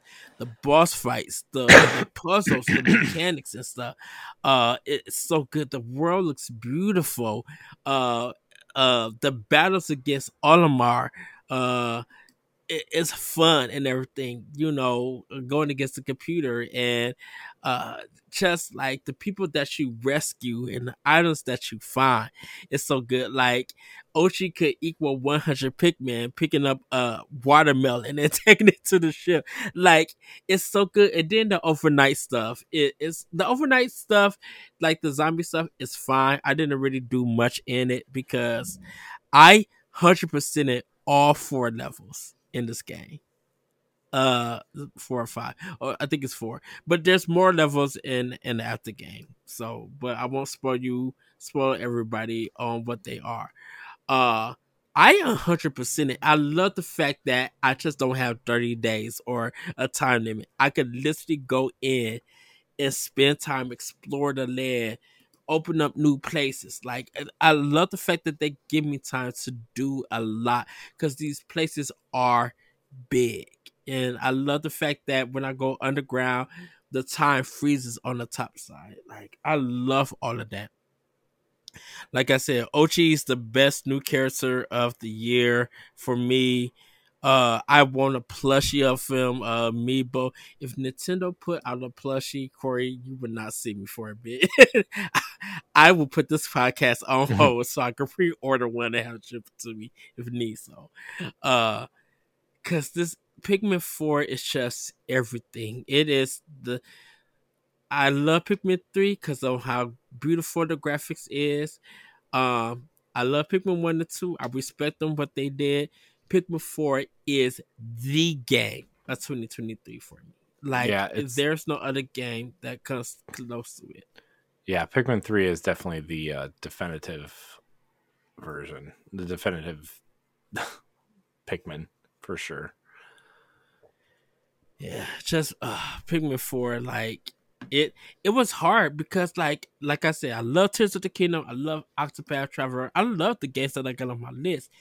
But I play Pikmin 4 every day straight.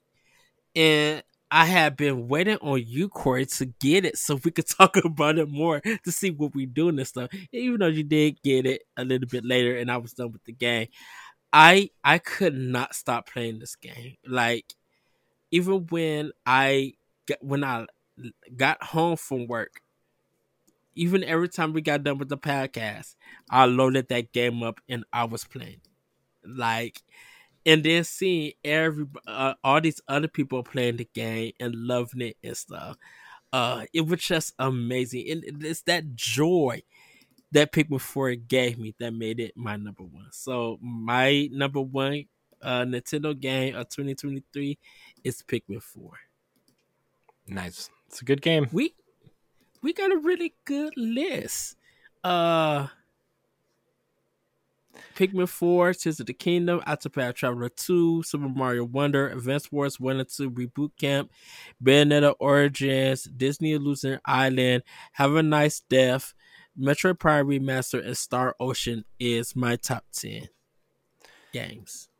Yeah, my top 10, Tears of the Kingdom, Disney Dreamlight Valley, Pikmin 4, Mario Wonder, Hogwarts Legacy, Metroid Prime Remastered, Sea of Stars, Super Mario RPG, Fire Emblem Engage, and Lunark is my list. So, Yes.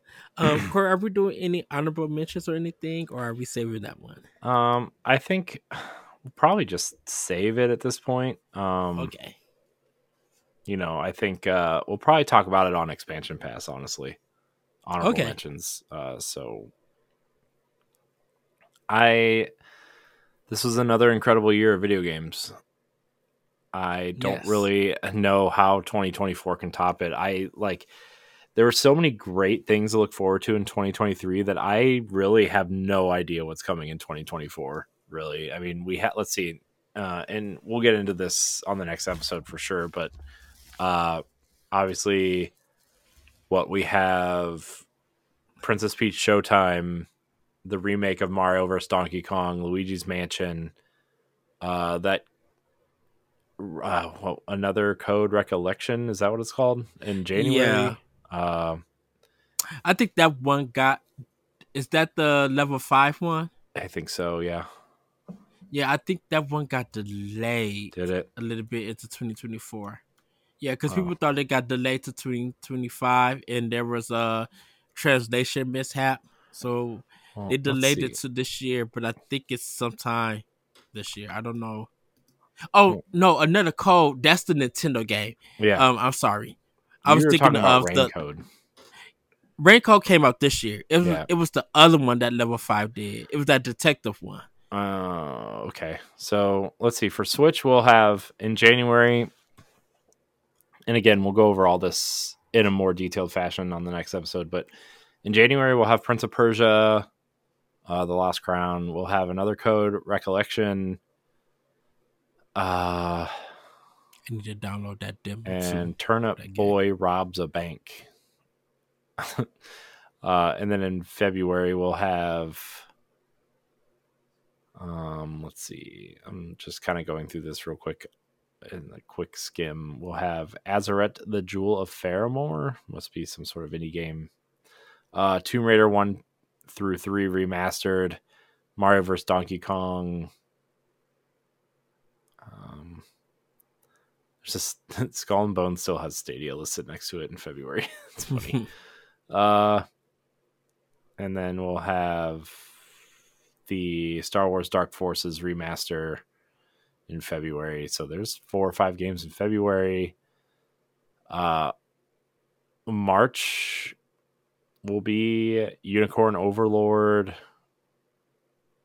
Princess Peach Showtime, South Park Snow Day.